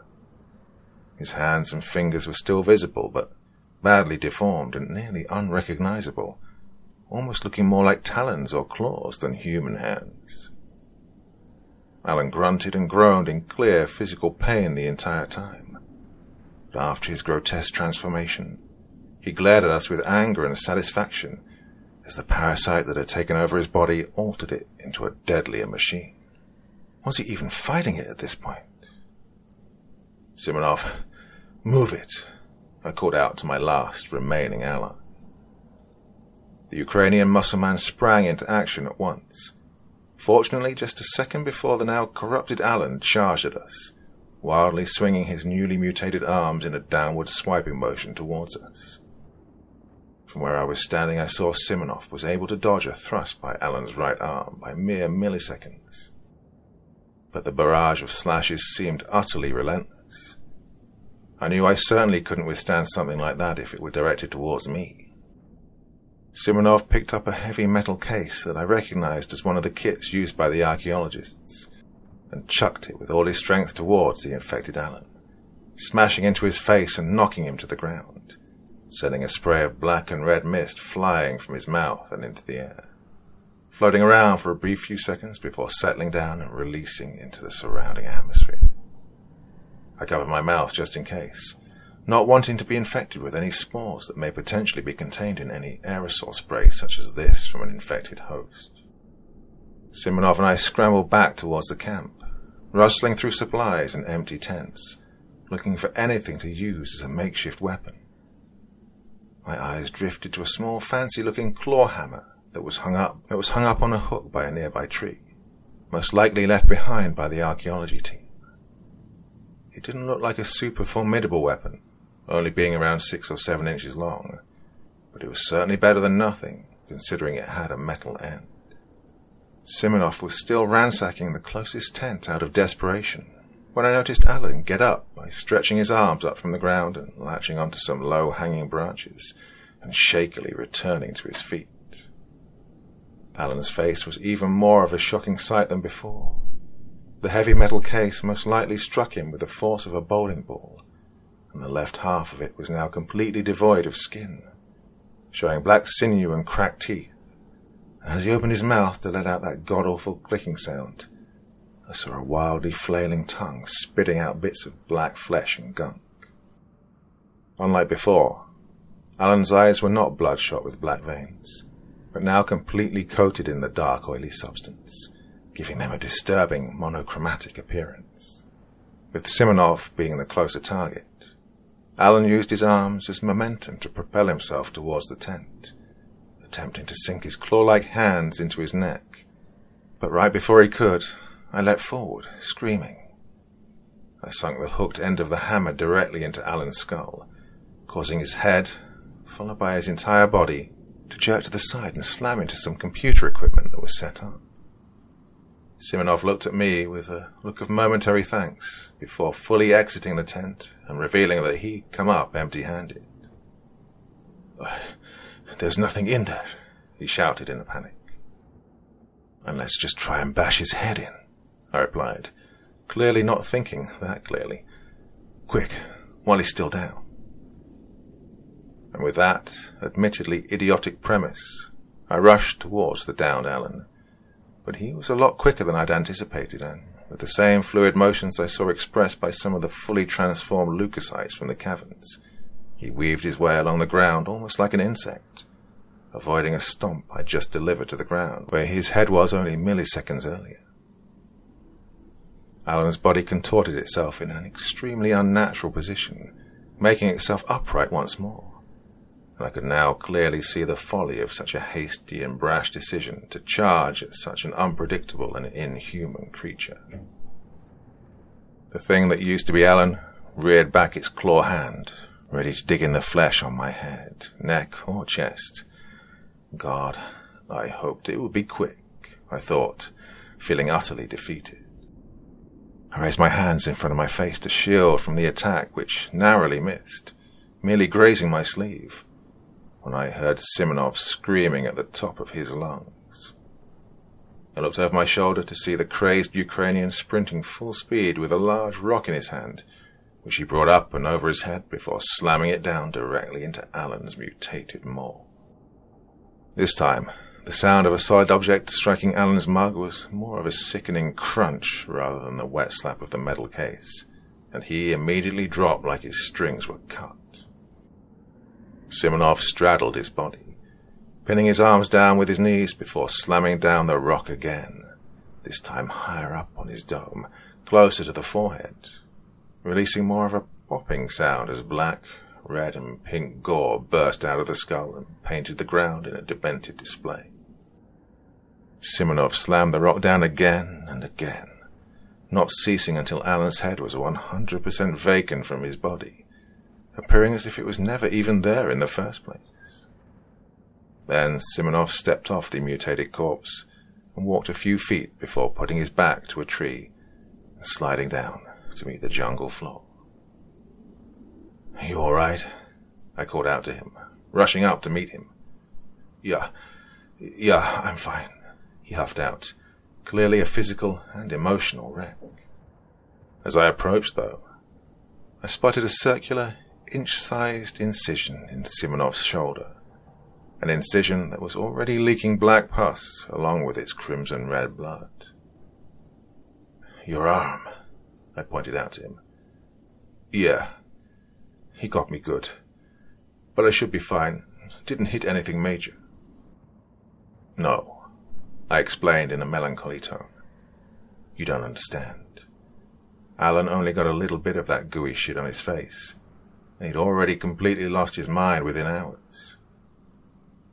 Simonov's expression immediately dropped, his eyes averting away from my face and turning to glance at the infected appendage. "You're sure?" he asked in a low voice, but I'm sure he already knew the answer. I only needed to let out a short nod before Simonov groaned and strained to lift himself up off the ground and start walking towards my general direction. "Whoa, man, what are you I began before cutting myself off and turning as Simonov walked directly past me. He was heading back into the forest, but I couldn't exactly tell where he was going until I saw him crouch in the brush and lift up a small body by its arms that I quickly recognized as Kakana. The thick fluid was by now already building up in her system, and it almost appeared as if she was weeping black tears as the substance leaked out of her eye sockets. Simonov propped her up against a tree before turning back and doing a bit of searching before he found what he was looking for, and jogged over and picked up Singh's corpse from the brush as well, putting it next to his deceased wife. "What are you doing?" I asked. "These bodies, they have the same infection as Alan," Simonov panted out, "as well as myself. I'm going to get them as far away from here as possible before they turn. Maybe back to the cave we first entered." "You don't have to." "I do. It's only a matter of time before they're walking around wanting to make you the newest member of their hive. I'm sure you understand why I have to go with them." By now black veins were visibly protruding from Simonov's right arm, radiating out from his initial point of infection. "You can still get out of here," he softly spoke. "Fortify yourself at the camp, or make your way to the beach." "Well, it wouldn't look very good if anyone saw you dragging dead bodies through a deserted island in the middle of the night," I joked, attempting to lighten the mood, although I wasn't quite sure why, considering the situation. "I won't be dragging them, kid." He cracked a slight smile, and with both arms hoisted Singh over his uninjured left shoulder, and did the same to Kekana over his right, and stood up on shaky legs. I looked at him in shock. Clearly I had greatly underestimated his physical prowess. "It's okay, buddy. I don't feel a thing," he smirked at me, and I wondered how on earth he could be so chipper at a time like this, knowing his fate was all but set in stone at this point. "Just make sure they don't send anyone back for us," he said, turning back for the final time as he strode into the darkness of the forest. "Simonov," I shouted after him. "Thank you." But by this point he didn't even turn around, knowing that he had a mission to accomplish, and I knew mine as well, to get the hell off this island and tell the world about this place. NDAs be damned. My entire body felt completely alien at this point. I sat in a chair at base camp staring at my uncontrollably shaking hands, gently massaging each one in an attempt to calm my nerves. My ears perked up as I heard a voice come from within my vicinity. I could tell that it wasn't too far from camp, and I was immediately put into fight or flight response mode once again. I jerked my head around from side to side before I heard the same muffled voice, this time able to pinpoint its location. I jumped from my chair and bolted across camp, opening the flap of a nearby vacated tent to see absolutely no one inside. But I did spot a small black device on the ground. It took me a second to recognize it as a handheld radio. But radios don't work on the island, do they? I picked it up, turning up the volume and pressing it to my ear. Wagner, are you—" a voice called out from the other side, before being overshadowed by a wave of static. I paused for a second before realizing that this might just be my brief window for a ticket to end my torment in this place. I pocketed the radio and ran as fast as I could into the jungle. I emerged from the tree line minutes later to find myself staring at the exact same beachfront we'd encountered the other day when we'd first arrived. When I felt that I'd travelled an adequate distance, I put the radio to the side of my head and pressed the button to send a message. "Hello?" I received an answer back quite quickly, with far less interference this time. "Hello, Wagner. What's your status report? We need your debriefing for UL 1052B. "Wagner's not here right now," I replied. "Here's my status report. This place is hell." "What? Who is this? How did you get a hold of this radio?" "Look, you've got to get rid of this island. Just do what you have to in order to wipe this place off the face of the earth. Make sure no one ever comes back here again." "Holy hell, man. What are you talking about?" "Exactly what I told you. This place—" I took a deep breath and exhaled before continuing. "Is straight up evil. Irredeemable in every way. Tell the president or general or whoever it is that sent us on this mission to just nuke this hellhole already." "Where's Wagner?" I heard the voice desperately call out. "What about Perez? Can you give the radio to him? Hello? I was too defeated to make exhaustive arguments and logical points to the man on the radio, and I knew I would resort to a comprehensive rant on the events of the past couple of days anyways. I knew he would think I was crazy, and would definitely find it suspicious if the only guy answering the radio was convinced that the rest of his crew was dead or mutated, and preferred death over an extraction plan. I dropped the radio into the sand and listened as the muffled and frantic voice on the other end was gradually drowned out by a sea of static, before fading out altogether. I was so weary and sapped of energy that all I could do was drop to my knees and fall backwards, letting the back of my head smack against the wet sand with a dull thud. I was done fighting.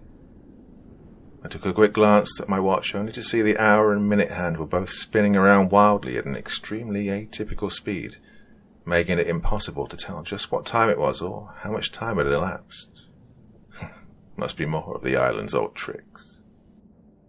As the gentle waves lapped against my feet in an almost soothing motion, I let my eyes drift close, ready to be evacuated or drowned or blown to smithereens by a hydrogen bomb, anything to get away from this island. The palms of my hands sank into the wet sand, and the last thing I felt before drifting off was a bright light shining on my face, which I could still register through my closed eyelids as a pale blue colour. I opened my eyes and took in my surroundings. I was in the caves once more, right back where I'd been when I drifted off earlier. Dear Lord, not this again, I thought to myself, looking up to the light blue ceiling and around at the dusty brown ruins. Not another dream. Well, I thought I might as well make the best of this. Find out why I'm having these recurring waking nightmares. Maybe I'm not yet at peace with what happened to the rest of the crew. And that's when I heard it. Voices. Voices in the distance. I picked myself up off the ground and started jogging towards the commotion that was taking place in the vicinity. I had to only walk a short distance before I rounded a corner and spotted what all the fuss was about. I saw two large, unfamiliar men vehemently arguing with each other, bathed in the blue light from the ceiling, with the rest of the group gathered around attempting to alleviate the situation. Or perhaps they were just speculating, but whoever they were, they seemed to be professionals, carrying packs and cases and instruments not unlike the ones that our group had brought. Oh, thank Christ, I thought to myself. Normal people. But before I had a moment to introduce myself or ask just what they or I were doing down here, the group of half a dozen individuals took off in the other direction, dodging and weaving their way through the ruins.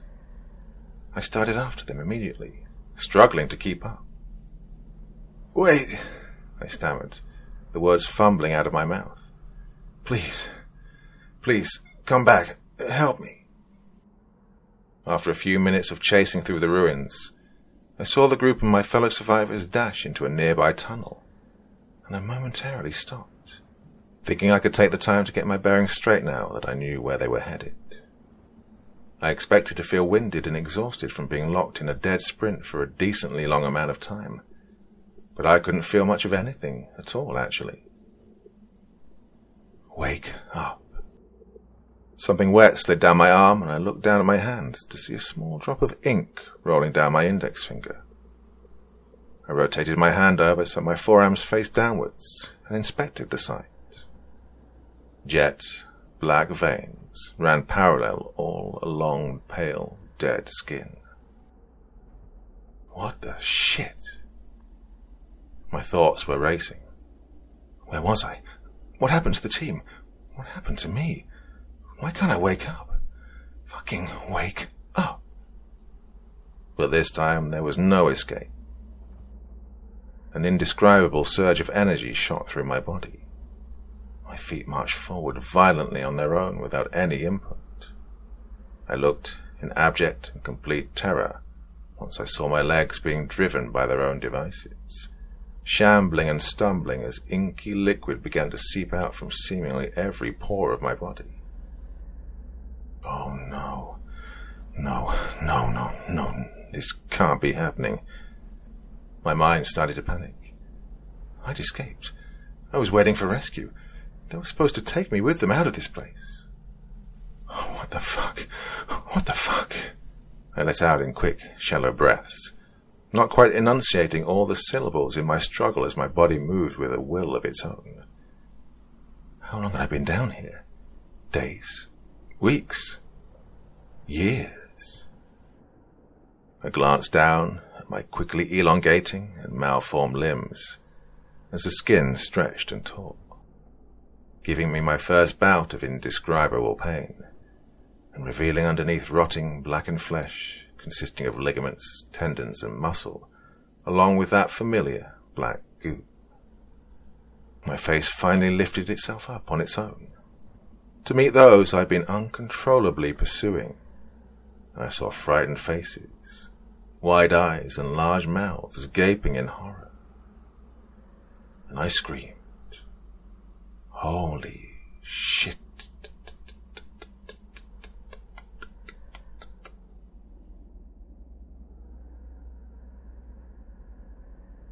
Epilogue. My alarm blared in the darkness. I slowly peeled open my crusty eyelids and struggled to reach the device, slapping my hand around blindly in the darkness before honing in on the sound and finally putting an end to the obnoxious noise. Pulling myself up and into a sitting position, I switched on the lamp at my bedside and glanced up at the clock on the wall. 4:30 a.m. My 15 by 15-foot room on the base was little more than a hovel, but was definitely a luxury compared to the barracks most of my men had to sleep in every night. Truth be told, I didn't much care for the Air Force Base here in Guam, but I was more or less stranded here until our assignment on UL 1052 was completed. But who knows if it would ever be completed after what they saw. I strapped on my boots, buckled my belt, and opened the door to the outside world, immediately being met with the bright lights of the hallway shining in my eyes, with the artificial white light of the underground facility not quite matching the natural light produced by the sun. I shielded my eyes for only a second or two, waiting for them to adjust before I strode forward, passing a few other abodes that were similar to mine. Passing some of the soldiers who were stationed on guard duty, they acknowledged my rank before stepping aside and allowing me further into the cold insulation that I had called home for the past 2 weeks.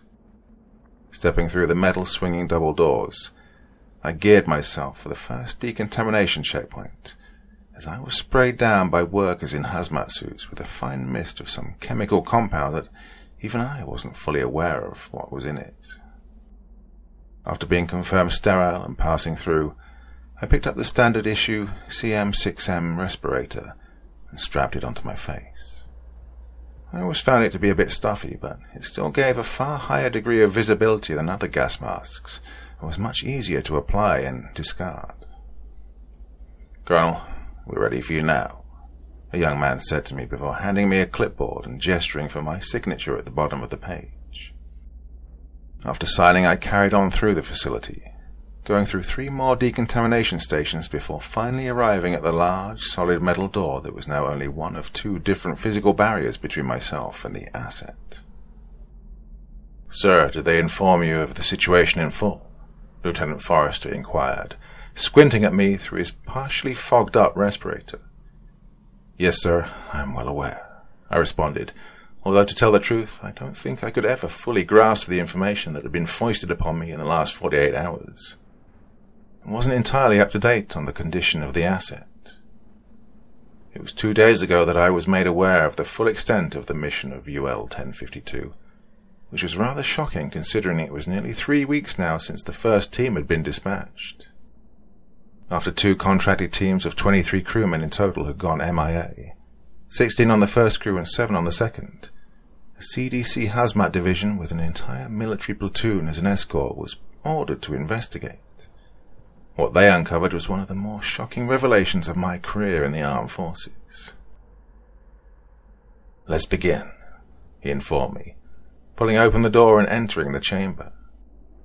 I was told of the horrific discoveries the CDC crew had uncovered while in ULT-52B, the designated code for the second discovered entrance into the interior of UL 1052. But when taking a look at the asset that sat before us across the one-way glass, I still felt sweat starting to form on my brow, and could tell that my heartbeat had jumped a few beats per minute.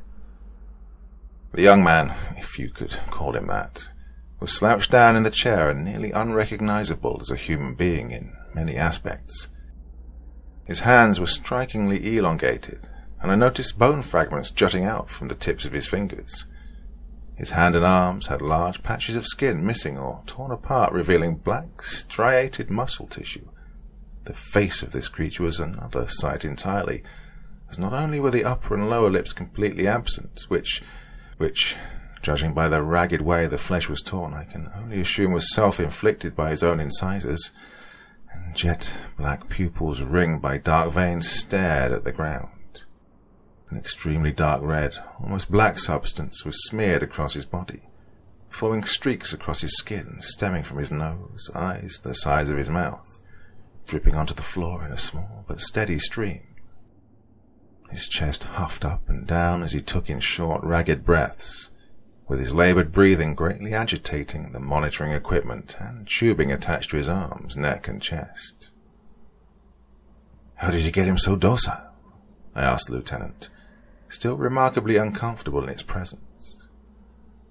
From the stories I'd heard, he'd managed to infect not only 4 members of the secondary crew that had been sent after them, but also got to 3 of our hazmat guys before finally being subdued. They told me that his arms seemed almost fluid-like in motion as they weaved and pierced the skin of the men in the hazmat suits, and it was only a matter of hours before they too started to experience the same symptoms. They didn't think it possible at first that he actually could have been apprehended, but after striking him in the head from behind, they were able to quickly get him in a hermetically sealed chamber. After a week of study by one of the base's neuroscientists, he concluded that the pathogen that had taken hold of this young man's body wasn't a pathogen after all, but rather the process in which the substance was causing cellular decay and binding to different receptors in the nervous system. It was actually more similar to a cell. "We've been pumping him full of meclothorin-based solution, as per Dr. Chan's instructions," Forrester informed me. "It's normally used in cancer treatments, but in this case it seems to significantly reduce the rate of assimilation of the remaining human cells and restore some mental faculties of the subject." "So, you're using it to cure him?" No, there is no cure. Substance UL-1052B12 can't be fully exhumed from the human body because it bonds with the host on a cellular level and fundamentally alters the DNA of the cells. We can delay the transformation and even give back some more rudimentary faculties to the infected, but it's only a matter of time before they're lost. I looked once more at the poor soul I saw trapped in his own body in front of me. Without external stimuli, it appeared that he mostly had control over his thoughts and actions, as I saw him glance around the walls and even look at his wrist in an action I assumed to be instinctual from when he had a watch. But this was about to change. 3 weeks ago, this certainly wasn't what I'd had in mind when I thought of debriefing the crew. I still couldn't believe that this was the same young man I'd recruited from the university in New Zealand. He seemed like such a bright young lad. What a pity, I thought. "Watch," the lieutenant spoke as he gestured to the call button on the control panel. He pressed the small red button, releasing a quick barrage of static before leveling out, but this was immediately followed by a creaking and distorted howl being transmitted back from the interior of the chamber as the young infected man twisted and convulsed involuntarily and attempted to thrash his arms about despite them being shackled to the chair by the wrists with half-inch wide steel chains. I took a step back out of instinct and placed my hand on my sidearm, but Forrester reassured me. "He does this every time we start a session. Just be patient," the lieutenant informed me, leaning back in his chair and putting his hands behind his head. Being in the military, we'd all seen some shit over the years, but I couldn't believe how nonchalant he was over this whole thing, and I think he could read the shock on my face through my mask. "Don't worry, we've been interviewing him over the mission for 78 hours straight now without incident. If he could have escaped, I'm pretty sure he would have done it by now." "Yes, sir," I acknowledged. "But 78 hours? Why is the debriefing period taking so long?" "Every now and then, the crazy bastard starts screaming and trying to break out of his restraints. He's told us most of what happened to the crew, or at least what he thinks happened, but it's slow going at this rate. Half the time he's convinced that he's healthy and begs us to let him out of here before he gets infected." "How does he, or it, speak?" "Like so," Forrester pointed out, pressing the call button and leaning into the microphone. Subject P2709. Confirm to us the status report of your mission. The man, who I was now beginning to see more as a thing, shuffled in his chair before cocking his head and squeezing his hands, which made a sickening crunching sound, sounding like a combination of bones shattering and knuckles cracking. What he let out next sent a wave of fear and anxiety coursing throughout my brain and a shiver down my spine. Mission status. Team overrun. He let out in a combination of choking wheezes, spaced out by a series of inhuman clicking and chattering noises. His face was twisted in pure agony as I saw he struggled to maintain control of even the smallest facial muscle, and the tears and scratches on his face opened up and were exposed to the air once more due to the immense strain in this area, sending black and red pus flowing out in some droplets. Don't send me back, please, he pleaded with us, which was the first time I could visually see any kind of genuine human emotion on his face.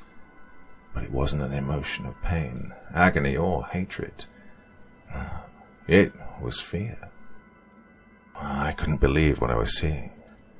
From the wounds and deformities seen on this specimen, it was unbelievable that he was still alive, let alone talking and screaming. You're not going back to this island, Forrester assured him, before cutting the intercom and this time reaching for his pants and fumbling with his radio through his clumsy gloved hands. What are you going to do with the subject? I inquired, knowing full well that it may be above my position on the chain of command to know for sure.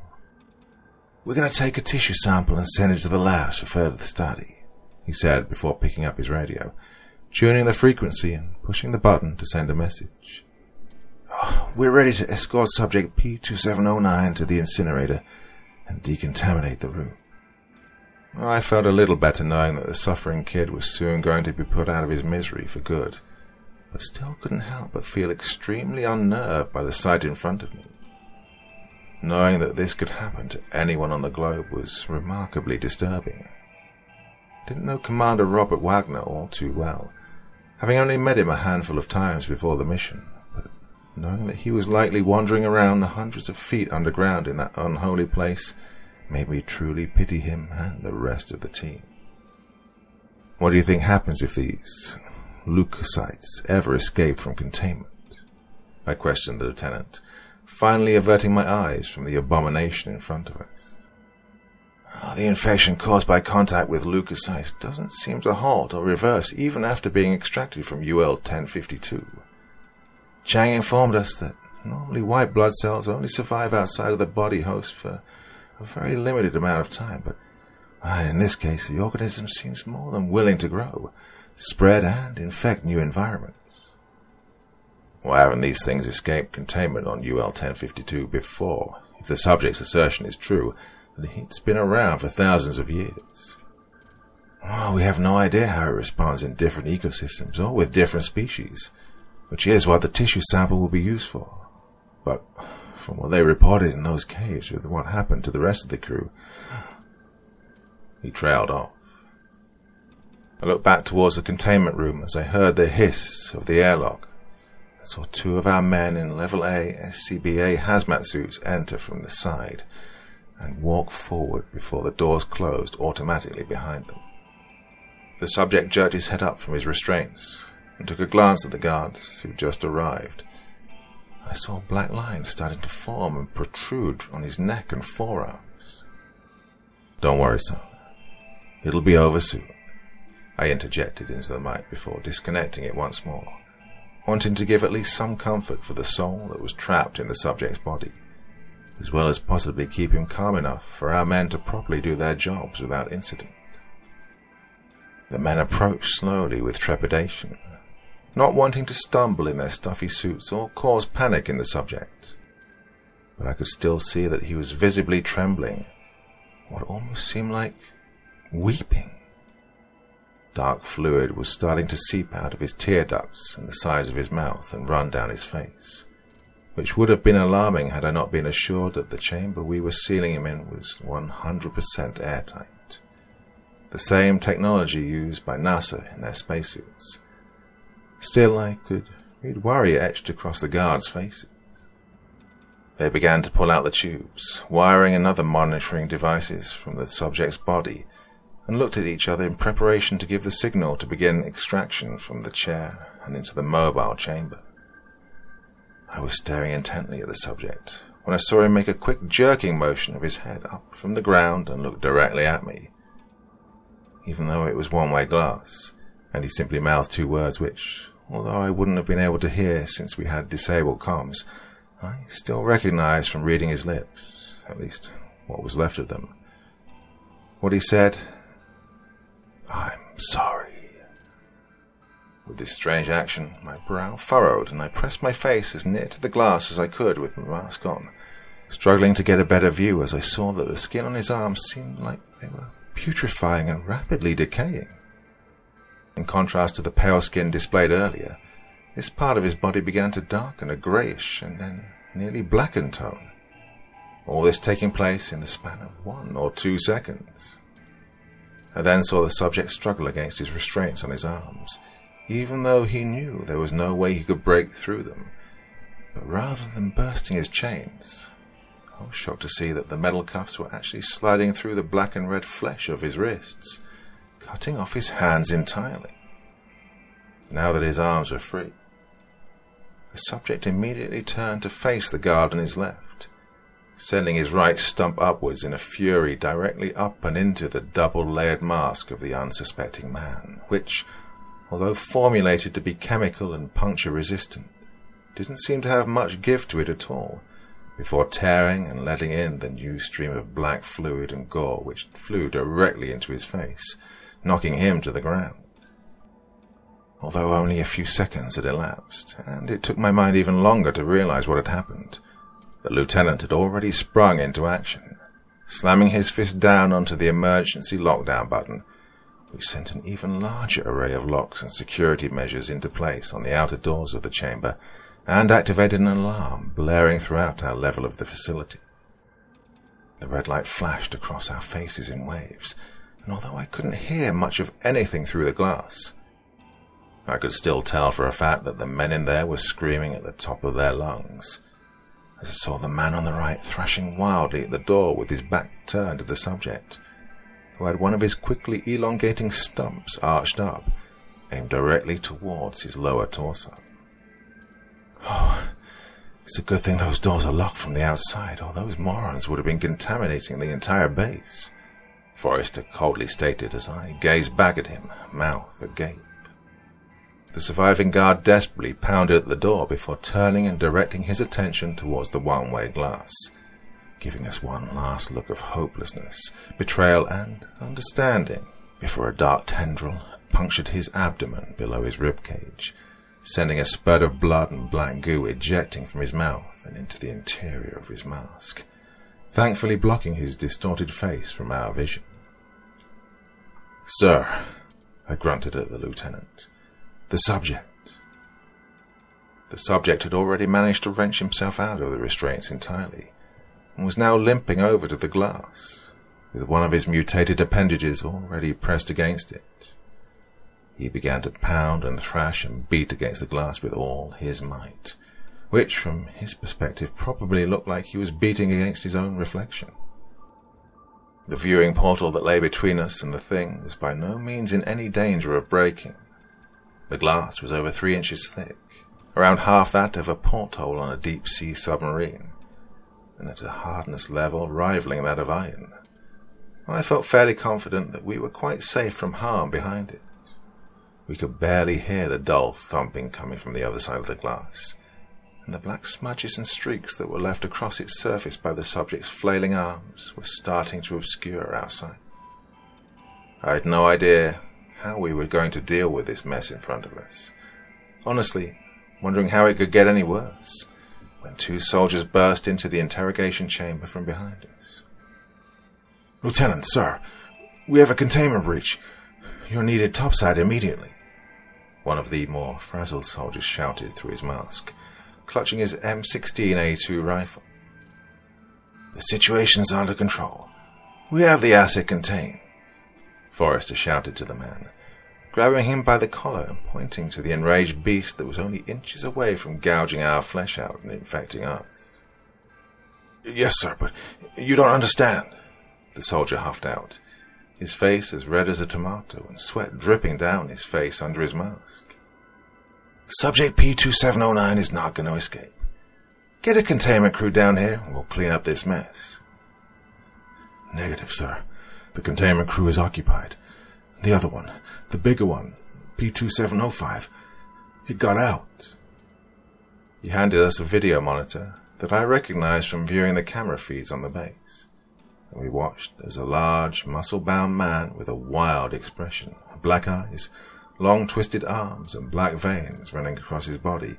Well, I could do nothing more than turn to the lieutenant in shock, most likely with the same look of bewilderment and fear that he had on his face, and mutter, "Sir, we've been breached," in a defeated tone. But Forrester was speechless. His eyes were still locked on the chamber in front of us, where subject P2709 was still pounding on the glass, but now joined by two other figures. One of their faces covered up by the spray of black and red gunk on his interior visor. The other's face an unrecognizable pulp of flesh after its beating. How had they turned so fast? I thought to myself. They'd described the mental and physical transformation process taking minutes to hours on UL 1052. I took hold of the tablet from the lieutenant and grasped it in my own shaking hands, flipping through feeds, but I was now unable to locate P2705 or any other base personnel in the now gore-stained underground corridors. That is, until the very end, which was a live surface-level view. Dozens of shambling figures burst out of the facility and began to stream out onto the base, leaving a dark trail visible behind them on the monitor.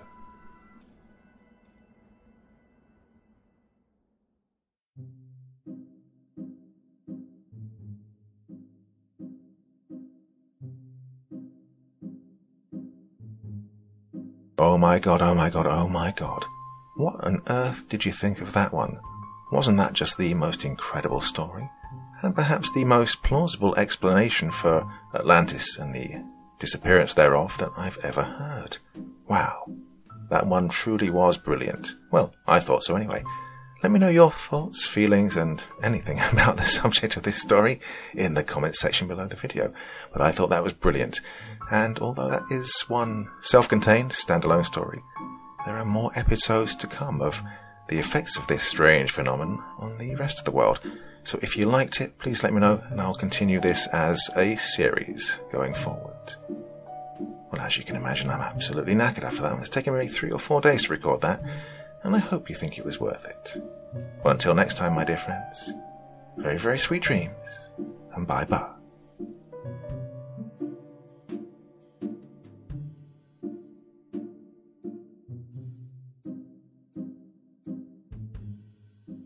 Thank you so much for taking the time to listen to this story today. It really means a lot to me and to the author of the story, of course. Well, if you want to know more about me, I'm pretty much everywhere on social media. You can find me on Facebook, Twitter, Instagram. You can download my music on SoundCloud.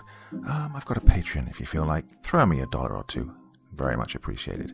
And of course, on Reddit, I have a place where you can leave stories if you want me to read one that you've written. Well, hoping to see you all again very soon. Till then, sweet dreams. Bye-bye.